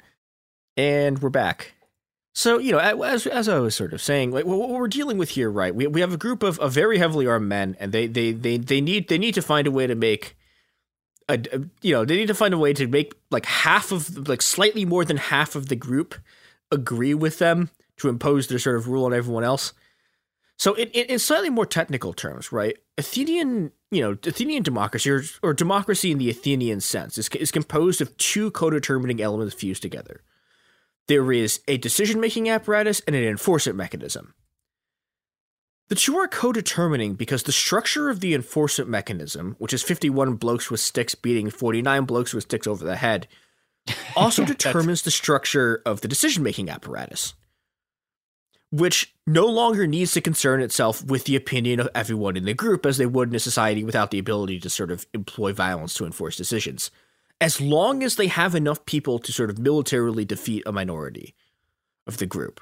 Right, and you could see how the structure, how the enforcement mechanism is the thing that is structuring what the decision making process has to look like. Right, it's the thing that sort of sets its limits, and this is something that it turns out is very, very sort of important in what a democracy is. The enforcement mechanism too is also determined by the sort of decision making apparatus because the people here are armed soldiers. So the 51% that becomes the sort of like basis of democratic majority rule, it literally composes the enforcement mechanism itself. And this sort of double co-determination is the origin of majority rule democracy, right? The institution that, in various forms, and we will get into this, like this has gotten increasingly less and less quote unquote democratic over time. But this specific form is the thing that has come to sort of define what democracy is. If we look at what democracy is as a political project, though, right, what we see is that the essence of democracy itself is to transform the majority from a simple count of military strength into a signal of morality, right?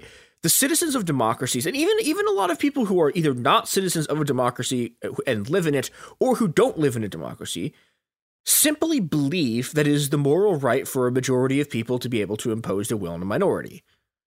This is what forms a kind of democratic common sense, right? It is the thing that everyone believes that is sort of the basis of everything about how a democracy functions, right? And democracy is almost never framed this way explicitly, except by every once in a while you'll get someone who makes this argument who is like, I don't know, they're a billionaire, or they're like, what's his name? Hayek will like if you press him, or like Milton Friedman if you pressed him, will make this argument, right? Which is like, no one actually wants to live in a democracy because, if we actually live in a democracy, everyone will just like increase our tax rate, or like marginalized groups will like. These are critiques made of the United States as well, and it's like earliest inception, right? Yeah, what's his name? I think it was John Adams. So some of the early founders, like very explicitly, this was their argument against, like, made very specific anti-democratic arguments against giving anyone who didn't have property the vote, which was like, I think the exact line was, if you give people the vote, the first thing they will do is erase the debts and redistribute the land. Yeah, there was a whole ass rebellion about this, right? I wish it would have been based. Good program, usually kind of messed up in the U.S. where you have to ask where that land comes from. But this is an argument you really only ever hear from people who have the only minority that makes this argument are people who have a shit ton of property who are like, oh God, and and their thing here is, well, okay, we need to make the system less democratic so that people can't take our property away. Yeah, or give property rights. Yeah, but on the other hand, their reason for sort of pointing out that this is what democracy is in theory is really sort of cynical and like reactionary. But the thing that the reason this argument works, well, quote unquote works with sort of like, with sort of libertarians, is that this equation of sort of numerical superiority with the moral right to exercise power is like the key underlying assumption of democracy. It is the idea without which democracy simply ceases to function. Right. But this is something that, people don't talk about democracy like this, right? The sort of trick of the democratic system is to push the enforcement mechanism into the background, right? When you talk about democracy with like regular people, the thing that normally they think about voting, right? But any kind of thing that is like a collective like decision making process, right? A regular person is going to call democracy, and that's kind of true, but if you want to sort of get like technical about it, it's not. And there's an incredibly large ideological apparatus that's specifically built up around making sure that people don't look at the way that the enforcement mechanism is as much, if not more so, a sort of key element of what democracy is than the part where everyone comes together and makes a decision that everyone talks about all the time. I was watching an interview with Graeber the other day. Such are the things I do in my free time, and he was talking about like democratic confederalism in northeast Syria, right? And he talked about it as like democracy without the state, which I think is interesting. Like it's him using that vernacular kind of definition. Okay, so like I'm taking a lot of the arguments some stuff Graeber wrote, but he backs away from the implications of his own argument. Right, yeah, so, and goes back to, albeit like caveating. And I guess it's worth noting that there are a ton of like hugely divergent, like we're not like prisoners of etymology, right? The meaning, like I think it's Rosa Luxemburg who said government is politics in the people's interest or something. It's kind of bullshit tanky interpretation of what most people would see it as. There are these broad definitions, and I think this is something that like Asher Taylor's documentary, right? Like, the part about that's good, right? Is like there's I forget who says this, but there's this like kind of famous political line that's like, if there is a thing that everyone agrees is good, no one will agree on what it is. Right, like and this is something that like I think it speaks to the power. I think it speaks specifically to the power of the sort of like the idea that more people be like agreeing with something like gives legitimacy to that thing, which is that like every like even societies that are like not even like really remotely democratic, right, will pretend that they're still democracies, right? Like the Baathists have elections every sort of like cycle, like right? Like. Yeah, I mean, this is the thing I think isn't very well understood, but this was also a thing. Like, for example, China has this like. Okay. Sorry, I as I'm preparing to explain this, I'm realizing that the Chinese government experts are going to get mad at me because I think I'm about to confuse the United Front with the United Front Works Department. But so China, like technically speaking, there are like other parties technically that are kind of remnants from like, for example, like the left faction of the KMT, which is like the Chinese Nationalist Party, right? There's like technically a faction of them that's part of this thing called like the United Front.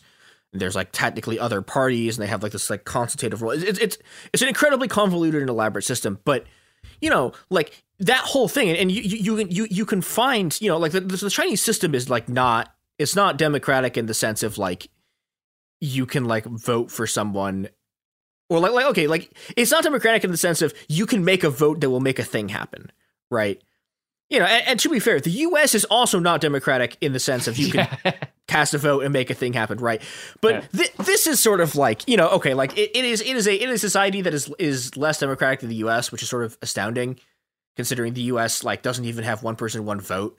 Right. We'll get into like republics a bit in a second, but like, like Chinese, like quote unquote democracy is like not, it has very little to do with like the principle of like like 51% of the population votes for a thing and it happens. Right. But like if you look at the sort of rhetoric that you see from and the internal justification of like you sort of like read Chinese bureaucratic documents, or you read sort of like their PR stuff. Like they constantly talk about like, we're going to make a more democratic society because like that legitimacy, like the idea of democracy is really incredibly powerful and enduring. And it's something that like even like, I mean, like, I don't know, like the Saudis don't pretend to be a democracy really, but like most of the other like Gulf monarchies have like election-y things, right? Like it's an idea that is enduring and powerful enough that even people who don't agree with it are forced to sort of like do this pageantry of it.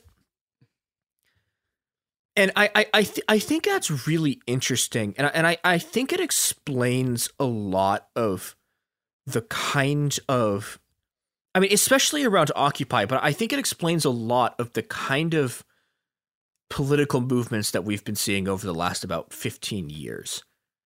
which is I think this is also an explanation for why we see so many riots as a form of as a form of politics, and why you get these demands that are sort of like, I don't know, you like in the 2011 revolutions, and you sort of also see this now. You get a lot of sort of very abstract calls for democracy while also doing things that like are quote unquote not legitimate in a democratic society. Like, for example, like rioting is not supposed to be sort of like a legitimate political action in a society because, you know, like there's this whole like because there's a system under which violence is supposed to be administered, right? Like you have a state, the state is the thing that's supposed to do violence. If anyone else does it outside of that, they're like, you know, they're an illegitimate extremist. But okay, if we go back to our sort of base definition of what democracy is, right? Democracy is a collective decision-making apparatus and an enforcement mechanism. And it's like, well, what is a riot, right? A riot is both of those things happening at the same time. There are a bunch of people collectively making a decision and then imposing that decision immediately. Yeah. Is it E.P. Thompson who called the Luddites collective bargaining by riot? Like, quite possibly. yeah. It's often like referenced now and other stuff. Like people talk about like you know, like your hair they're used all the time. I think the origin of it is or is it Eric Hobsbawm? Could be Hobsbawm. Anyway, yeah, famously the Luddites were called collective bargaining by riot. Yeah, I think. Well, I think there is something sort of interesting there about collective bargaining by sort of physical force. You know, it's like the decision-making apparatus is happening outside of the sort of normal bounds in which the decision-making apparatus is supposed to happen. And yeah. I think there's a sort of there's another, I forget exactly which Graeber thing this is from, but you know, there's Graeber. This might actually be from his essay about Batman, which is pretty funny. What's his take on Alfred's class status? Man? I don't think he. Unfortunately, I think that's the one thing he doesn't mention. I'm pretty sure there's no Alfred discourse in it. There's lots of other discourse. He calls coward. Is it Bane? No, he calls the Joker. He calls one of the Batman villains a Zerzanite, which I think is very funny. Yeah, but you know, okay, he has this argument about sort of like, okay, how do you know? So the other part of democracy is the part about the people, right? And this is always a thing that's very much in contention. Like, how do you determine what the people, quote unquote, are? And you know, the structure of Athenian society is very much determined by who is and isn't included in the people, right? Like, you know, women can't vote. If you're a slave, you also can't vote. There are lots of people who are directly under Athenian rule who can't vote and are, you know, not part of the people and therefore are sort of like, and this is in some sense the origin of like the trajectory democracy goes on, right? Which is that the trajectory it goes through is republicanism because, you know, like the founders of the U.S., right? If you look at the sort of that style of 50+1 style majority democracy, right? Those guys, you know, as we talked about, like they didn't want a democracy because they thought in a democracy people would vote against their sort of like aristocratic interests. Yeah. And so what they decide on it's like, it's like, okay, well, all these people own slaves, all these people owned a bunch of land, all these people like, I don't know, are like bankers and shit. And they're like, okay, so it's going to be a bad idea if we let people like decide what to do with their stuff. So instead, you know, they go to this Republican structure, and the Republican structure is, I think, very interesting because it takes the 50+1 structure, right? Mm-hmm. But you know, it abstracts it to the point where like your vote, for the most part, basically simply does not matter. Like every once in a while, in like a local election, it can do something. But you know, like what's actually happening, right? Is you are like you are selecting who is going to rule you. And you know, the other part of this is that the enforcement mechanism becomes autonomous from the people itself, because you know, unlike an Athenian thing where like everyone's either like on a ship because they're like they're, you know, they're part of the navy, or they like, you know, they can go strap on their fucking shield and like plates and grab their big ass spear, right?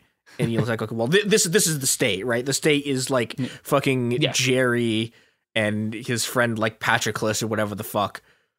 You know, like forming a shield wall with the shields they have at home. Yeah. You know, but you know, and that's the thing, like, in sort of like warrior democracies of that style, like there's like the Kshatriya Republic, I think is the name of it. They're these sort of like, they're like, you know, like there are republics like this, or quote unquote republics like this that exist in various places in the world where you have these sort of like military classes that, you know, like do 50+1. But those people, right, the enforcement mechanism is very, very direct. In a republic, the enforcement mechanism becomes autonomous, and also the decision-making apparatus becomes, both of them become autonomous from, like, the people, quote unquote, who are supposed to be making the decisions. And suddenly you have the situation where, you know, okay, if you live in the US, right, it is very, very clear that there are lots of things that everyone supports that simply like is not happening, right? Like, you know, I mean, you could look at sort of like universal healthcare, like, I mean, for example, like, you know, another example that we could take that's, I think, for poignant right now is like, there was a pretty recent study on like what percentage of the population in the US supports trans people getting like trans affirming healthcare, and it was like 70%. And then, you know, right. but you look at it on a fucking state by state basis, right? And it's like, well, we'll be talking about this more sort of later, but you know, on a state by state basis, like, oh well, that's not fucking happening, right? People are just making it illegal, and it's very easy to look at this and go like, well, okay, so the principle of 50+1 is being violated, right? Like, this is not a democracy. Something else has happened. Mm-hmm. One sort of solution to this is to go back to, you know, is to very literally go back and ask the question, who is the people? And this is you know, in a lot of ways what Occupy is doing, right? Like, Occupy's answer to this is like, we are the 99%, right? It's okay. So like there is a thing that is claiming to be the demos in democracy, which is you know, Congress, right? But like, okay, Congress trivially is not the people, right? It's at best a section of them. It is definitionally not in any right. You know, and okay, so you have lots of versions of this. Like the American one tends to be a lot of people sitting in a square, you know, but can actually convening a something that's kind of like a democracy. But you know, that's the other thing about this. Like, is Occupy democracy, right? Like, they don't have violence as like a political tool, really. I mean, this isn't to say that like there wasn't some weird shady shit that happened, but like, you know, like, they don't have the ability to sort of like coerce people into accepting like a 51% decision that people like genuinely can't live with, right? So they don't really like, they in some sense, in challenging democracy, they create something that isn't really a democracy, right? They create a sort of like elaborate consensus process, and this is, you know, or like if the Kratos part is, I'm trying to think of a way. I've been trying to think for like 10 minutes about a way to phrase this, but like, if the strength and power is like, is the people and is evenly distributed among the people, as opposed to like, it's the state, and like if some of this theoretical abstraction of the will of the majority of the people,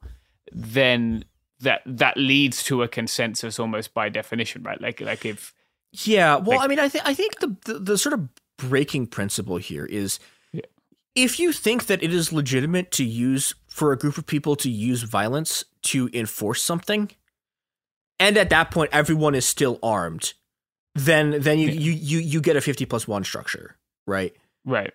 But if you don't think it's legitimate to use violence to coerce people into sort of like doing whatever the thing is you want to enforce, then by definition you get some kind of consensus process. But, you know, we have a system that everyone like thinks that what's happening, like, you know, in some sense, like the ideological principle is that, like, you know, everyone thinks that what's happening is you have a 50+1 system, and that's where the legitimacy of the system comes from, because, like, you know, we voted for these people.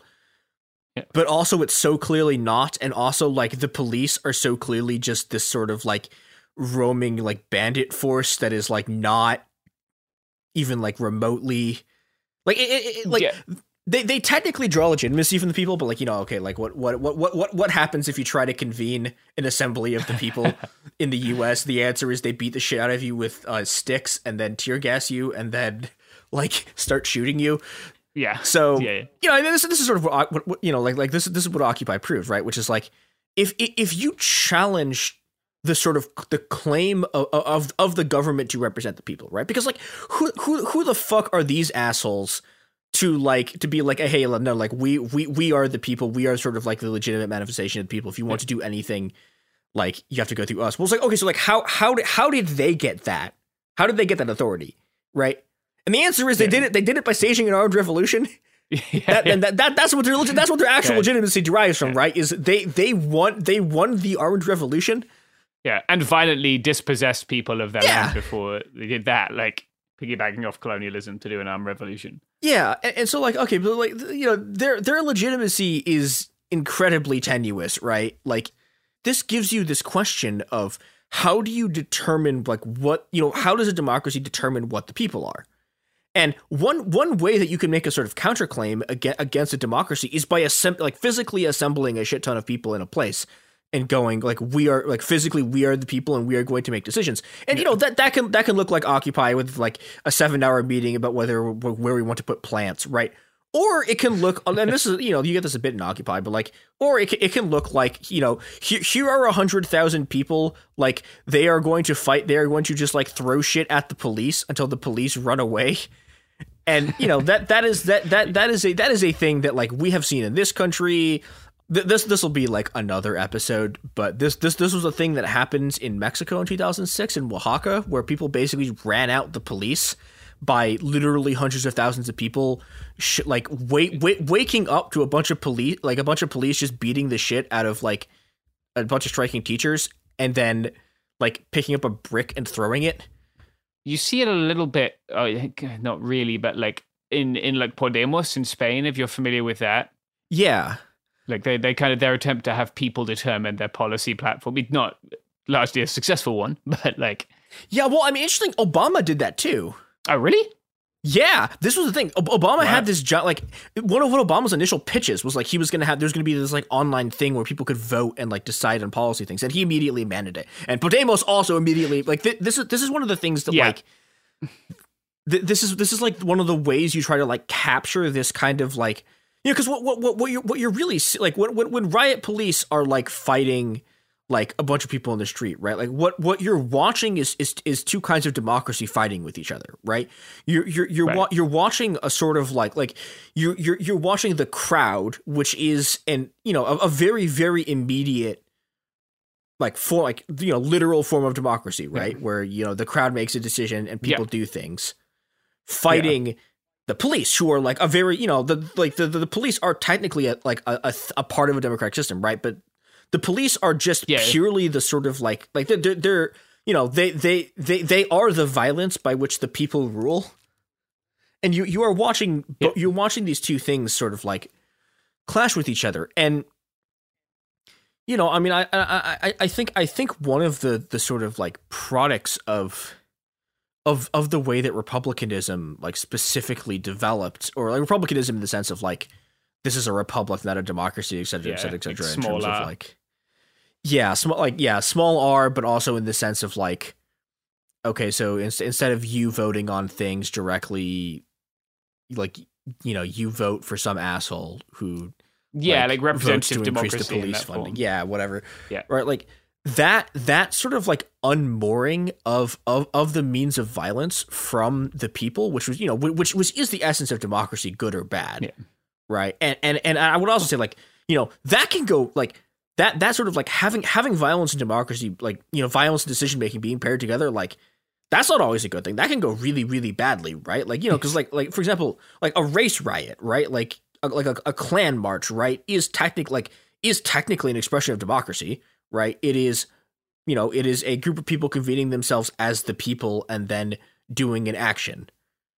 And, this has been something I've been sort of been forced to think about a lot with the anti-trans laws, which is that like trans people are like, the most optimistic estimate you could like have is like maybe 2.5% of the population, if you assume there's a bunch of people who are trans and don't know that they're trans, right? Like, and if you were 2.5% of the population in a 50+1 system, it is very easy for 51. Like there is no physical way that you can have, like, if 50+1% of the population decides to kill you all, there's nothing you can do, right? Like there's no amount of like voting that you can do that will make you not die, because that's the sort of like the tyranny of the majority or whatever. Like or like the Are you familiar with like the argument against utilitarianism that like the greatest good for the greatest number, or the greatest happiness for the greatest number. If you're looking to serve the greatest happiness for the greatest number, if like 10 people get 2 units of happiness from beating one person to death with sticks, then like she can't experience as much sadness as they experience happiness. Like the democratic impulse in action. Yeah, and you know, like this is a thing that is, again, what we've talked about, like is normally brought up by like incredibly corrupt and sort of venal elites who want to protect their status, but like it is also, you know, and like this is part of the reason why, for example, the U.S. just fucking puts like immigrants in camps, right? Because they can't fucking vote, right? Like they're not part of like quote unquote the people, right? Like there are large sections of the population who are just, you know, like booted from this entire process, right? This is an argument that William C. Anderson and Zoe Samudzi make in the book As Black as Resistance, which is that like, yeah, like black people like fucking are not part of this shit, right? Like they're not a constitutive like part of the people TM, right? Yeah. And you know, this they call this the anarchism of blackness, which is this sort of like it's a position of being like removed as like a legitimate sort of like subject in the state who can, you know, exercise your like democratic rights or whatever the fuck. It's like, yeah, okay, like lots of people have never had this, and you know, this even in this sort of like, you know, relatively egalitarian, like, you know, like there have been like parts of the U.S. like, especially the early U.S., right? You have your like sort of like New England Town Council, right? It's like, well, what is your New England Town Council vote to do? It's like, well, it votes to send out the fucking militia to kill indigenous people, right? Yeah. Like, you know, even when the U.S. has functioned as something that is closer to like a like democracy TM, where like the means of violence and the means of sort of decision making are actually placed in directly in people's hands, right? Like that doesn't always go well, right. But you know, but like, you know, we have now developed a like we developed a system that has like the worst of every single parts of every single aspect of this, right? We're like, okay, so we have 50+1 as the sort of like legitimating factor, but also 50% of the population plus 1 does not actually vote for a thing. It is possible for like more than half of the population. It's possible for a majority of the population to vote for a presidential candidate and you get a different one, right? Like, it's possible. Like, we've seen this, like, so many fucking elections have had this now, like 2 in my lifetime. And also we have the other part of it, which is that we also have like we have the other democratic principle of like, you should be able to enforce a political opinion by violence. Yeah, we got that in space. Yep. And you know, guess who fucking gets to make that decision? It's not 50+1 of you. Like, no. It's a bunch of assholes in suits and like 6 cops. Yeah, I think a good way to view the US is like a bunch of landowners made a system where land votes and people don't. Yeah. And then you know, and then they went about making sure that like, even if the land does vote for a thing, if it's not corn subsidies, it doesn't happen. Like 70, there's 75 weird dudes in between your vote and anything actually happening. Yeah. Which is how you get like this kind of constitutional magic that the Trumpists are always trying to do, because like it's not actually like that far from reality, right? There are like 17 magic incantations that have to get said after you put your ballot in the box, and then an old white dude's in charge again. Yeah, but you know, I think like, you know, the U.S. system is like, it's stunningly bad. Like it's a really dog shit, like terribly written democratic system. Like it is designed not to function. Like that was actually the point of it. Yeah. There's like there's a king, a thing that like you shouldn't have. Like the president is supposed to be a king, right? Like I think like if you go back and read like what the balance of powers was supposed to be, it was like they're doing the Roman thing of like, you need like you need to combine a king, an oligarchy, and a democracy. And it's like, well, okay, so we have like a fucking king who could just like kill people, which is great. It's great. But you know. Okay, so I think the broad total argument that I want to make here is that what we have been seeing over the last about 15 years, right, with the sort of movement of the squares, with the series of uprisings that we saw, I mean, you know, in 2020 in the U.S., but also like all over the world from about 2018 to, I mean, some of them are still going now, right? You know, it's been a reaction to sort of this, right? It's been a reaction to democracy as a legitimating principle not matching even what the principle is supposed to be, and then people going out into the streets and doing democracy. And the sort of clash between like democracy in theory and democracy in action mostly has resulted in democracy in action winning, because it turns out the thing about republics is that they're really, really, really good at creating like military apparatuses that are very hard to defeat by just purely fighting them. Yep. Sadly. Yeah. But, however, sometimes they lose. And, you know, and as the old IRA thing goes, they have to get lucky every time. We only have to get lucky once. So, you know. Keep collectively bargaining by riot. Yeah. What the fuck else are you going to do? You know, like...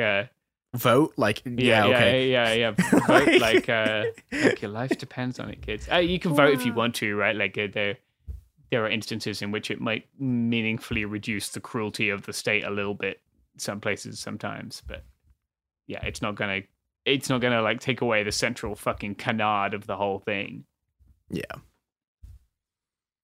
Yeah, so do democracy by rioting. That is our official legal position. This is legally non-actionable, but also legally actionable at the same time. This is called dialectics. And yeah, this has been It Could Happen Here. Find us in the places. Don't find us in the places. Read David Graeber. Yeah, do that. Read The Never Was a West. It's great. Nobody reads it. It's really good. People have been asking for a Graeber book because we keep talking about him. So yeah, read The Never Was a West. Read Towards an Anarchist Anthropology. Bullshit Jobs is a good start if you've not read much. If you want to be the real Grabehead and read something that fucking no one has read, go read Towards an Anthropological Theory of Value. I ran into one of my colleagues at the supermarket the other day and we were talking about that. So good book. No one has ever read it. Read more Graeber.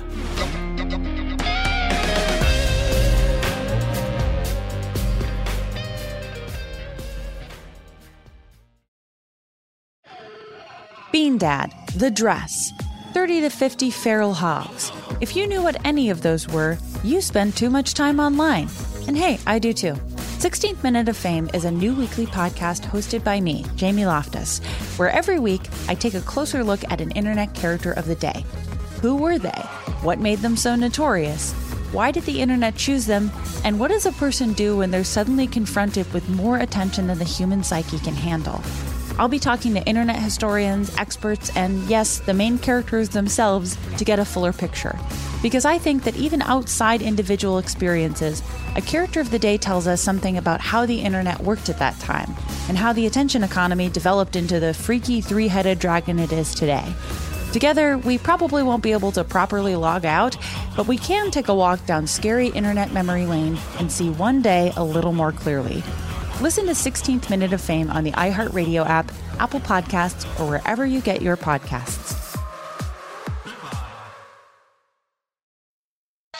Hey, everybody. Welcome to Across Generations, where the voices of Black women unite in powerful conversations. I'm your host, Tiffany Cross. I want you all to join me and be a part of sisterhood, friendship, wisdom, and laughter. In every episode, we gather a seasoned elder.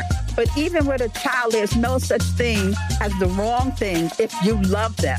Myself, as the middle generation. I don't feel like I have to get married at this big age in life, but it is a desire I have and something that I've navigated in dating. And a vibrant young soul for engaging intergenerational conversations. I'm very jealous of your generation that didn't have to deal with Instagram and Tinder. This is Across Generations, where Black women's voices unite, and together, you know how we do, we create magic. Listen to Across Generations podcast on the iHeartRadio app, Apple Podcasts, or wherever you get your podcasts. Bring a little optimism into your life with The Bright Side, a new kind of daily podcast from Hello Sunshine, hosted by me, Danielle Robay. And me, Simone Boyce. Every weekday, we're bringing you conversations about culture, the latest trends, inspiration, and so much more. Thank you for taking the light, and you're going to shine it all over the world, and it makes me really happy. I never imagined that I would get the chance to carry this honor and help be a part of this legacy. Listen to The Bright Side on America's #1 podcast network, iHeart. Open your free iHeart app and search The Bright Side.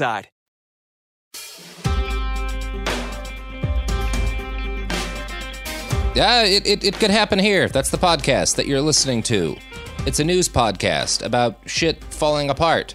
That's the only intro you're going to get because Garrison is right now in the city of Atlanta, Georgia, reporting on the continuing Stop Cop City protests. Garrison's done a number of scripted episodes covering these in detail over the last year and change. They're in the thick of it right now, so I'm just going to bring them and a friend on to talk about what has been happening this week. Yes. That's your cue.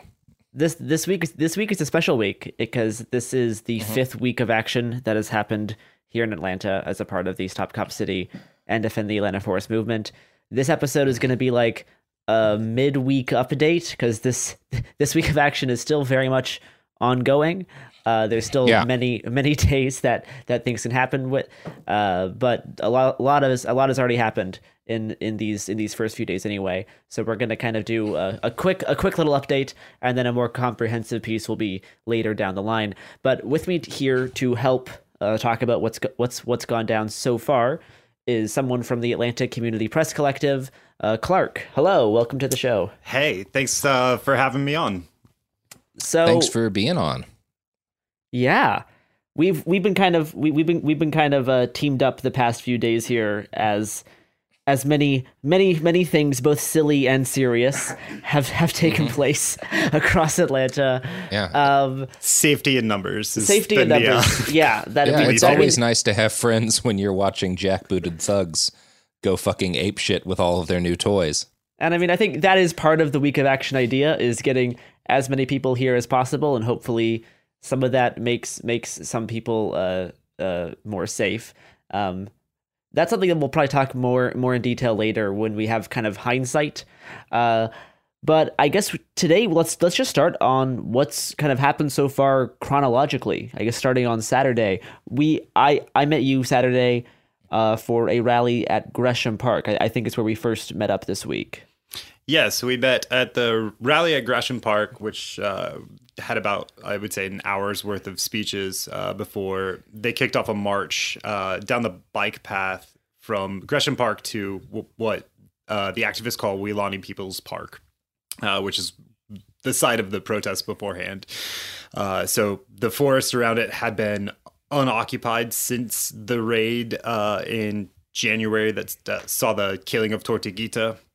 So this was the first sort of permanent return to the forest. So we took a 40-minute march down the path and then landed in Weelaunee People's Park. They had one more little round of chants with a promise to defend the forest. And then they broke off, and everything was a nice, really relaxing day. Yeah, it was a pretty positive start to the week of action. People essentially retook Weelaunee People's Park and started to go into the forest once again. Camp got set up in the forest. Lots of people from both in town and folks from out of town started to camp in the woods again. And then in the hours after this small march, people started to prepare for the music festival, which was planned like a few hundred feet away from Weelaunee People's Park, I guess, inside like a more like open field area. And music festival went off without a hitch the first day. It was pretty rad. Yeah, I think there was about 500 people that first night of the music festival. Yeah, and the vibes were great. Everyone was having a fun time. I think it went on until about 1 a.m. And I don't think the first day could have gone better. I think it went on till about 4 a.m. Okay, well, I went to bed at 1 a.m. I did not go to bed at 1 a.m. I was at the music festival quite a bit longer.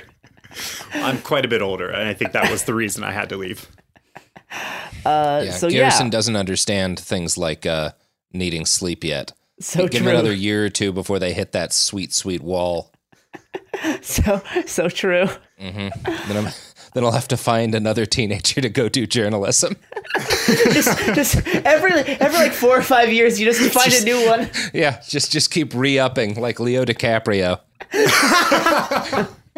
Perfect. So the first day was pretty good. There was no substantial police response that I saw. Police kind of left people alone in the forest. The march from Gresham Park was fine. And people got to spend a night in the woods again, which, we had not had that many people in the woods in like months. This is, it should be said, like camping and a music festival, but it's like relatively high risk because people have gotten significant charges just for camping in the woods in the past. Yes. And the very recent past. Some of the warrants that have been issued that justify the charges like domestic terrorism have included things such as sleeping in a hammock with someone else in the forest. And that's the reason why they're getting charged as a domestic terrorist. So yeah, it is a music festival. People are camping. It's kind of chill, but also there's absolutely this kind of ever present kind of fear that despite what is being done being pretty kind of like normal and not in and of itself militant or radical, still the consequences from the state are kind of always looming. Which kind of leads us to Sunday. Yeah. Which picks up exactly where we left off. Yes. So I got there around noon on Sunday, Same. I think. And the first thing we see is a bouncy castle. Large bouncy castle in front of the music festival. It has a big Stop Cop City banner, massive multicolored bouncy castle. People are having a pretty good time. Yeah, as soon as they finished setting up the bouncy castle, it was filled, and everyone. I think there were about 75, 100 people just set up on blankets around the stage initially. And I think in the next few hours, that definitely grew to there being hundreds and hundreds and hundreds of people returning to the music festival for the second day. I think the march on Saturday was anywhere between like. I saw estimates of anywhere between 500 to 1,000 people. Music festival seems to be like over 500 people. And then on the second day of the music festival, it slowly grew in size to again being hundreds and hundreds of people. And it started off just kind of continuing on with the music, continuing on with people having nice times in the woods. I walked around the campsites and had conversations with people talking about all sorts of anarchy-related things. And then there, slowly throughout the day, I think that this was posted on social media as well, there was a plan for a rally at 5 p.m. to meet on part of the field that the music festival was also happening on.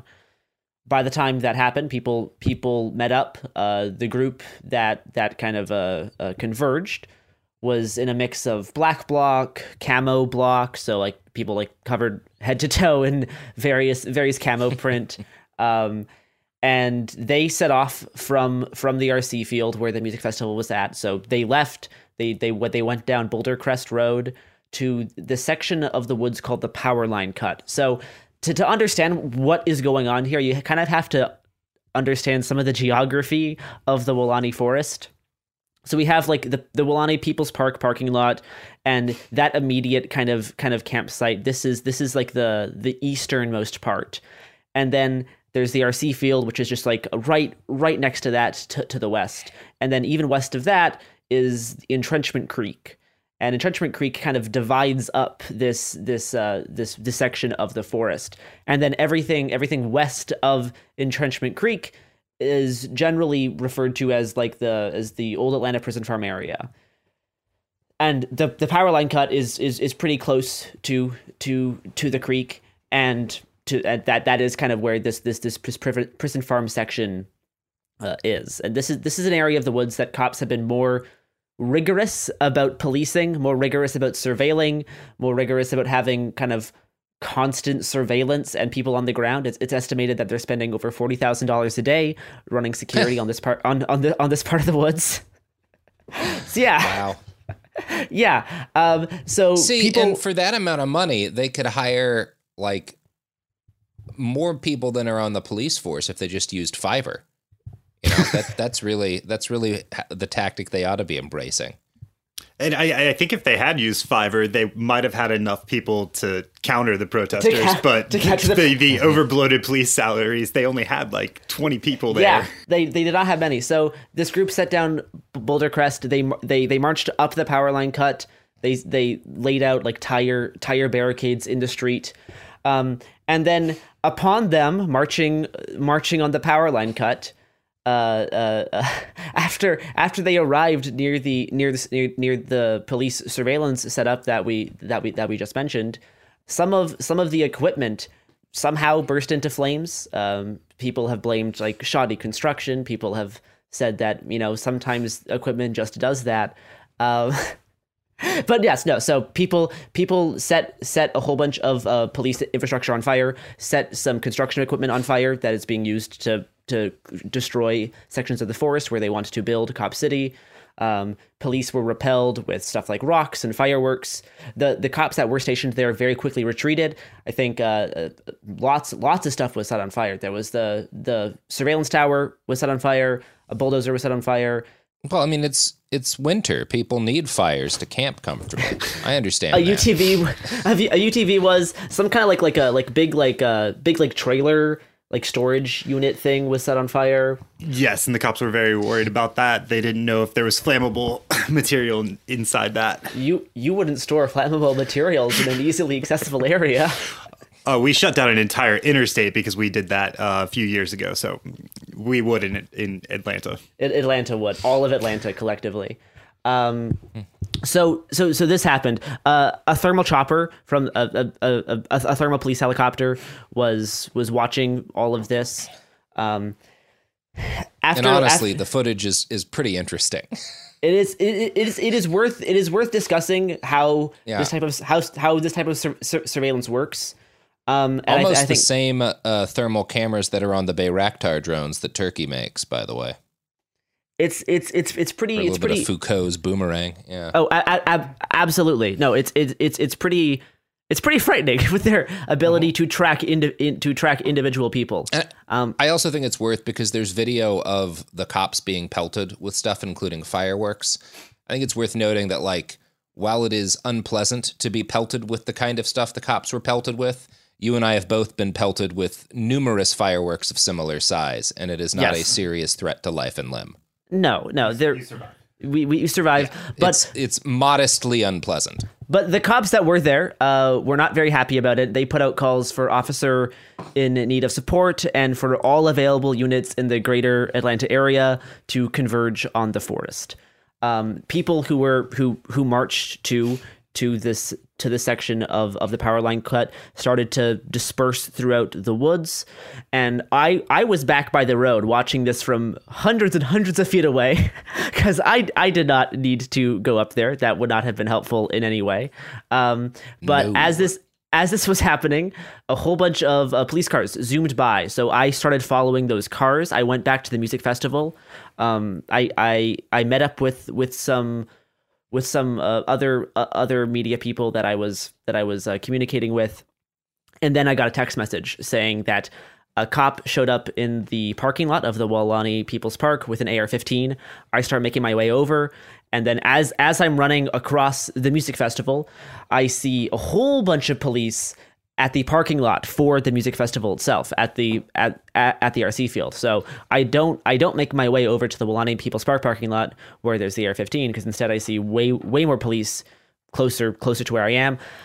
So I stage there. Minutes later, police start running into the music festival. They start tackling seemingly anyone who's like by themselves and that they could like get their hands on. It didn't seem incredibly targeted. this is something that will kind of I'll probably like discuss in more detail once we have slightly more hindsight. But a lot of the arrests did not seem specifically targeted. In the bail hearings from just yesterday, as of time of recording, they said they were going after people who had mud on their clothing, and like it rained a day before the music festival. Incredible detective work. Only a true terrorist would have mud.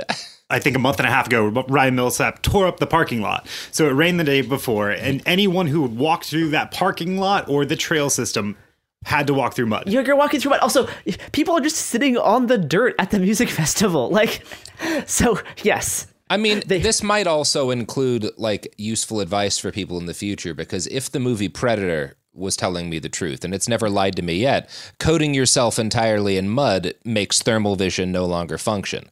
Yeah. So police started tackling people. It definitely, they were going after people who were like by themselves. And yeah, people with mud. The police alleged in their warrants that were read out at the bail hearing that they were going after people who had metal shields, and they said that almost everyone they arrested was arrested carrying a metal shield. Now, here's a few funny notes about that. There was not a single metal shield present at all. There were a few small plastic shields, not a single metal one. And in looking through all of the footage of arrests, the footage that I have that's been sent to NLG, footage that other people have had, no one was arrested carrying a shield, let alone a metal one. So a whole bunch of the reasoning for these arrests is incredibly suspect. Police raided once, tackled, arrested like 5 people, carried them out. They raided again, and this is where they started launching tear gas into the forest. I got gassed decently bad. It was not very fun. First time I've gotten tear gassed in years. Old memories. And during this time, it's like a kiss from a dear friend. So that was exactly what I was thinking. And I did not. I brought gas masks to Atlanta, but I didn't bring them on the Sunday because it was a music festival. Because usually you don't bring gas masks to a music festival. Yeah, I mean the thing about tear gas and gas masks is that like, when you're used to getting tear gassed, it's really easy to have them handy and get them on. When like you're not used to being tear gassed, you're probably not going to bring it with you. Yeah. So some people in the forest got gassed pretty bad. I mean, the whole point was to sow confusion, make it so that people could not hide out in the woods. It's to make people scatter, run away so that they can be tackled and arrested. One person that was a National Lawyers Guild legal observer was arrested. They're also a lawyer at the Southern Poverty Law Center. This person was the only person arrested that I'm aware of that was released on bail. Everybody else is being held. Bet. everyone else is being held indefinitely. That actually includes, there was a second legal observer who was not wearing the hat. So during the bail hearings yesterday, their lawyer said that they were a legal observer, but because they weren't wearing the hat and because they were not local, they were not given bail. It was reported there was around 35 arrests the night of. Yes. Initially. So, APD released a press release that said there were 35 detainees, which at the time they released it was a very interesting term because we thought 35 people had just been arrested and were on their way to jail. Yeah. But just about 45 minutes after that, 12 of those 35 were released. So this was very curious. There is a lot of theories going on for what has happened. I'm just going to relay what I heard when I was listening to the bail hearings yesterday. So a defense lawyer for some of the people arrested said yesterday during the bail hearing that, to his understanding, the 12 people that were detained but not arrested were people from Atlanta. And the 23 people who got arrested and charged were not from Atlanta. Mm-hmm. And so what police could be doing here is basically, if you're from Atlanta, we will ID you, but we're not going to actually arrest and charge you, but we will arrest and charge you if you're from out of state. So they can continue this outside agitator narrative. So they can say every single person arrested after this protest was from out of state. The cops and the media have done a lot of weird collusion regarding the events of Sunday night. They've conflated the location of the arrests a lot. Police want to make this seem like they arrested people at a crime scene, that like they arrested people as they were like torching construction equipment, which just isn't true. They arrested people almost seemingly at random at a music festival that was like hundreds and hundreds of feet away. Like it is not an easy walk from the power line cut to the music festival, because not only do you have to go through some like pretty harsh brush, some woods, and like jump over a pretty large creek. Alternatively, you have to like walk down a road, which nobody did. So the police have done a police and like local media, like large corporate local media have tried to make it seem like that this music festival thing is just like a red herring, that it's not important. But a lot of the people that were arrested seem to be people that were just enjoying this music festival. So 23 of them have been charged with domestic terrorism. Most of those people are being held indefinitely for now. The bail hearing is going to get appealed to the Superior Court. We'll see if that changes anything. The judge said that they were not presented with any evidence that these people did anything wrong, but they still decided to not give them bail. The reasoning for that was that the judge thought that people who did not have any local ties to the community could be a flight risk. And some people who did have local ties to the community, they said, still were a threat to the community somehow, despite many of them not having any prior convictions, not having any prior arrests. It seemed pretty suspect during the bail hearing, but that was most of Sunday night. Eventually, police kind of surrounded and kettled the group of people that was still at the music festival hours after these arrests happened. They gave like a 5-minute dispersal warning, and then they gave a 10-minute dispersal warning. Eventually, cops let most of the people who were gathered right in front of the stage leave. There was probably like 50 people at that point, because people throughout the night were trying to leave as police were, like raiding the forest. Some people were just like let go and like were able to leave. Others were detained almost arbitrarily. It's hard to say. So that was the first 2 days of the week of action, and it felt like a week. What happened the next day? So, yeah, the nonviolent direct actions, and then the Monday the events. Oh no, Monday. Yeah, because that was only the second day. No, Monday is the city council meeting that we were in for 8 hours. Yes. So Monday there was an interfaith coalition of clergy that held a press conference outside of City Hall, basically like endorsing the Stop Cop City movement, or like, Clark, how would you describe what happened? So there were a couple of elements to the clergy. We'll just call it an action. The first thing was they presented a letter with over 200 other clergy members who had signed that, denouncing Cop City, calling for an independent investigation into the killing of Tortuguita, and calling for an independent investigation into the use of domestic terrorism charges to chill free speech.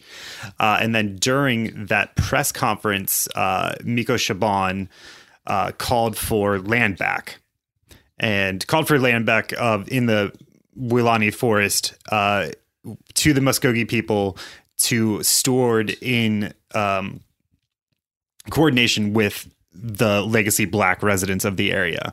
Yeah, so they were both like talking about the need to stop Cop City, but also providing a plan on how this land could be used. This land that is leased by the city. It is on DeKalb County. After this press conference, some of these people from the coalition gave public comment during the city council.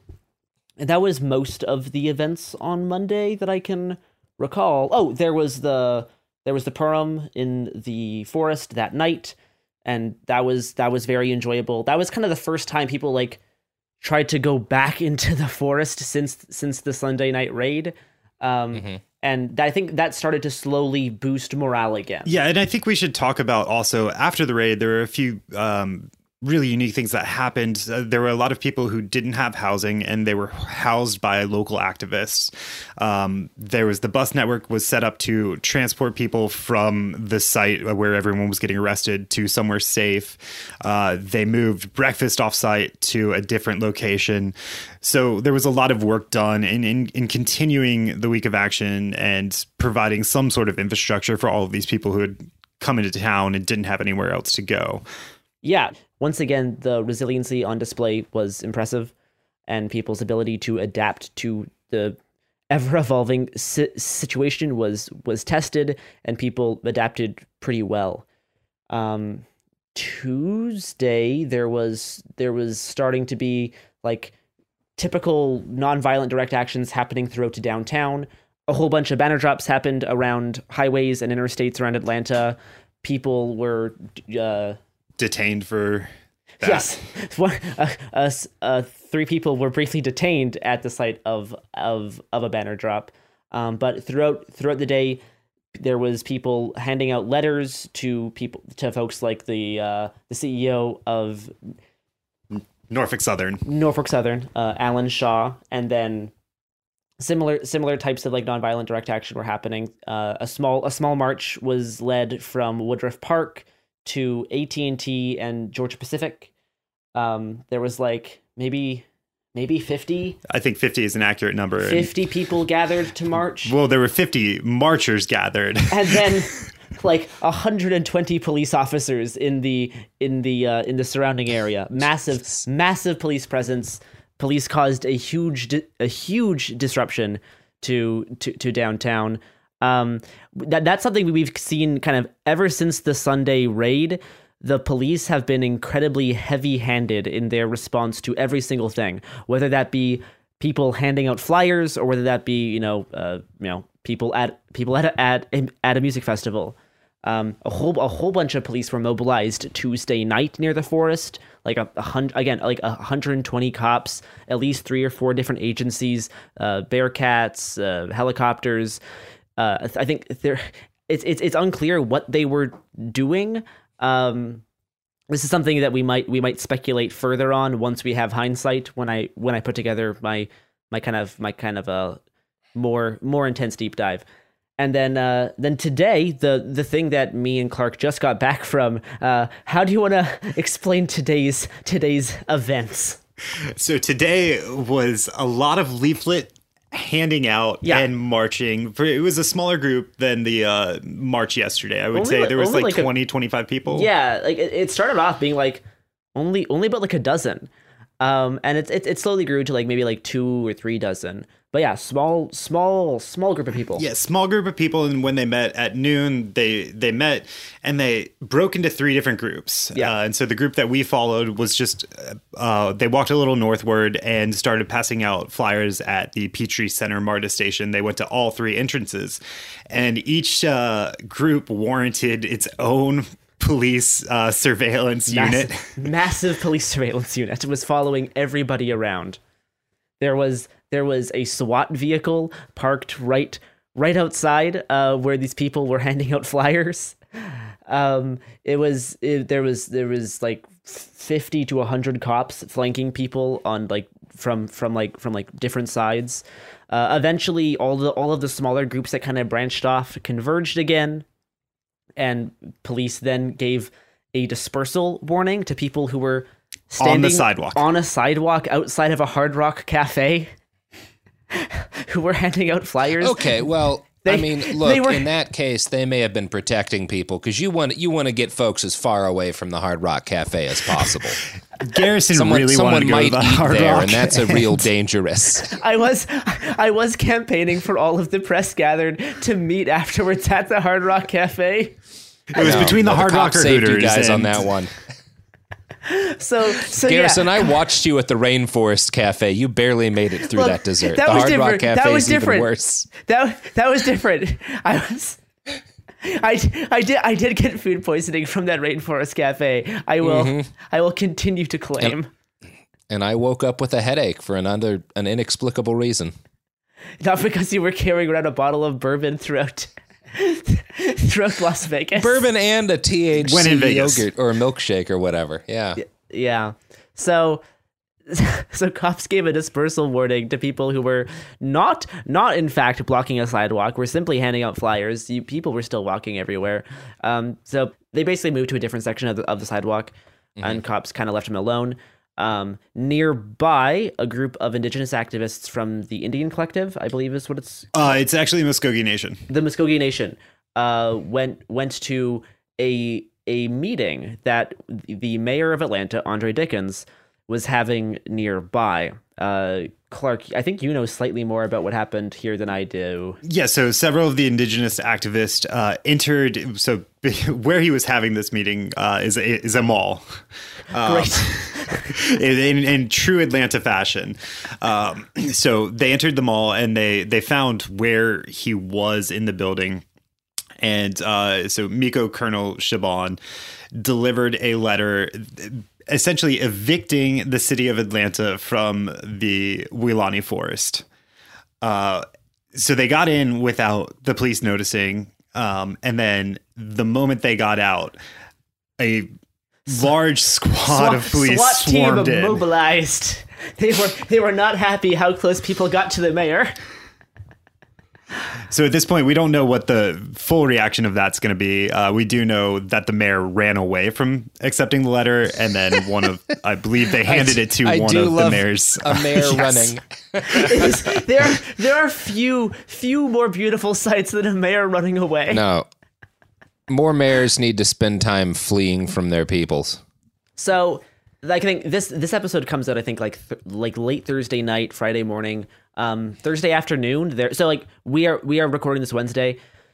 There's plans for Thursday. There's gonna be a large march at 6 p.m. I believe there's gonna be a youth rally at Saturday, and then on Sunday morning, Manuel Turan, Tortuguita's family, is holding a memorial for Tort in the Weelaunee Forest.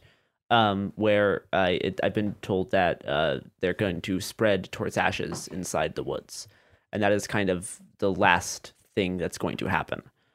And so those are the things that have not yet took place. But we've explained in pretty excruciating detail some of what's happened so far. So yeah, that's kind of the current state of on the ground at the week of action. I guess, Robert, do you have any questions for Clark as someone who's kind of been on the ground in Atlanta for years covering Soft Cop City? Yeah. I mean, I'm curious what over the last few weeks, like you've had some direct clashes with the police that have ended in a variety of ways. Broadly speaking, is there anything that you're kind of leaning towards this doesn't work? And is there anything you're kind of leaning towards this seems to work really well? So there is something to be said for the more aggressive actions, and I think they serve their purpose. And there was definitely something to be said for the forest occupation. It continued the movement until there was a groundswell of support. So at this point, I think the actions have sort of switched gear into more nonviolent direct actions, as we're seeing this week. And I think that those actions will continue. I'm sure the anarchist contingent will continue to do some other more aggressive, shall we say, direct actions. Yeah. And all of these work. We have a large swath of different avenues of engagement that the movement has developed, and each of them has their place. And if they're used in the proper place, they are used to great effect. I think one kind of change that has happened, we've seen a bit of a decrease in the types of like nighttime sabotage, like the sort of like attack and disappear tactics that was really popular in like the early days of the occupation of the forest occupation of people living and camping out in the woods. And you know because like the last two much more like militant actions were done during the daytime, during like large rallies. There was the protest on Saturday after Tortuguita was killed, where a cop car was torched. Then there was this protest on Sunday night that people marched to the power line cut, and then the police started doing repression at the music festival. but like those things were happening like during like before the sun was setting. So I think that is one interesting change. I feel like some people are definitely thinking about this, especially because there's been 23 people arrested during this week of action, and they're being held in jail. And we have no idea when they're going to be able to have the option of getting out. So I think this is something that people are thinking about in terms of how they are doing direct action, and how their involvement in direct action will affect people who did not participate, like with people at the music festival who were not present at the power line cut direct action, and how some of those people are undoubtedly now facing like punishment from the state. So I feel like there is definitely going to be some discussion about that. I've seen discussion about this threat in the city. But I mean, the week of action is still ongoing. It is only Wednesday. It feels like it's been a month, but it's only been like 3 or 4 days. But I mean, it's people are in this for the long haul. We're starting to see more solidarity from groups that are less militant, like with the Interfaith Coalition, right? Like I don't think any of like the priests or the clergy were there throwing Molotov cocktails at the surveillance tower. Yet the very next day, they're standing outside of City Hall and demanding the same things that the people throwing Molotovs are demanding. And it should be noted that they didn't denounce that. It is solidarity really nice. Across the movement. Absolutely. They talked about how them as clergy, and in the history of Abrahamic religions, how many people associated and are the figureheads of such religions have been killed by the state, and how often these religions have been in opposition to the state during their formative years. And they I don't know. I just can't think of any prominent Christian figures or Jewish figures who were murdered by the state. That's just nothing's coming up right now. None. Zero. Yeah, no, I grew up Christian and I can't really remember anyone. Mm-hmm. So, yeah, that is the week of action so far. Cool. There will certainly be a more detailed deep dive with like analysis and like, a narrative through line in the coming weeks as we're actually able to like look back on what has happened. Interviews with more people who are like actually involved, like interviews with like organizers, protesters, forest defenders. But despite the massive amount of repression that we've seen on Sunday, the increasingly like heavy-handed response police have had to both direct action that includes property destruction and nonviolent direct action. Despite all that, people are still continuing to be in the woods. They are not letting it scare them away. The woods are still a place that the people are able to like exist in. They're still able to live together in the woods, stay in the woods. The cops don't like being in the woods. No, there's a real fear. That's why they're trying to tear them down. Yes. The cops are still very much scared of the woods. And people have not let the violence shown by police scare them away from wanting to stay in the forest. So that is something that continued every day. There's been like guided tours throughout the forest, showing off the different types of plants, the different sections of the woods, different old campsites that people have slept at. It's been pretty nice to see with just the incredible level of resilience. Well, I know that I am, and I'm sure many people are kind of watching this from a distance, and very happy to see that folks are continuing to adapt and endure and take punches. It's unfortunate that the punches keep coming, but the ability of the community to take those hits and continue iterating and adapting remains tremendously impressive. I think kind of the note that makes most sense to end on is to say that this is still a winnable fight. Absolutely. And that is a sentiment that literally everyone on the ground shares. Like, we are at a point where like people keep saying like at this point they have to win. Like there is no other option than winning. And people have the ability to win. This is a winnable fight. And that is something that people continue to talk about. And that is why people are fighting so hard. That's why people are risking getting these ridiculous charges, because they know that this fight is both worth it and they know this fight is winnable. Like the actions and the risks that people are taking are not for nothing. Like they know that it is impactful, and there is a very good chance that this will lead to victory, and it will lead to the forest being preserved, to being protected, and being able to continue to grow. It does have a feeling of inevitability that they will win. That we will win. I don't know what the appropriate way to say that is as a journalist, but the feeling is that Cop City will not be built, and that is something that's shared, I think, by all of the activists in this city. And I guess the last thing I'll say is Atlanta Solidarity Fund. You if you've been listening to any of our coverage, you should already know what it is. You can find the Solidarity Fund at atlsolidarity.org. You can donate there to help the forest defenders and anyone who was arrested in relation to this with legal expenses, lawyers, that sort of thing. Well, that's going to do it for this episode, and we'll have more from you, Garrison, and more from Atlanta soon. Until next time, everybody, keep an eye on shit. Hey, we'll be back Monday with more episodes every week from now until the heat death of the universe. It Could Happen Here is a production of Cool Zone Media. For more podcasts from Cool Zone Media, visit our website, coolzonemedia.com, or check us out on the iHeartRadio app, Apple Podcasts, or wherever you listen to podcasts.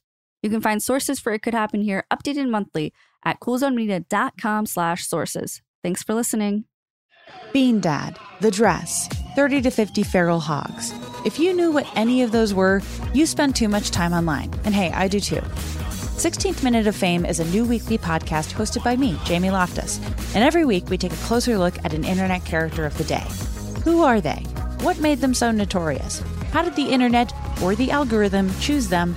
And what does a person do when they're suddenly confronted with more attention than the human psyche can handle? Listen to 16th Minute of Fame on the iHeartRadio app, Apple Podcasts, or wherever you get your podcasts.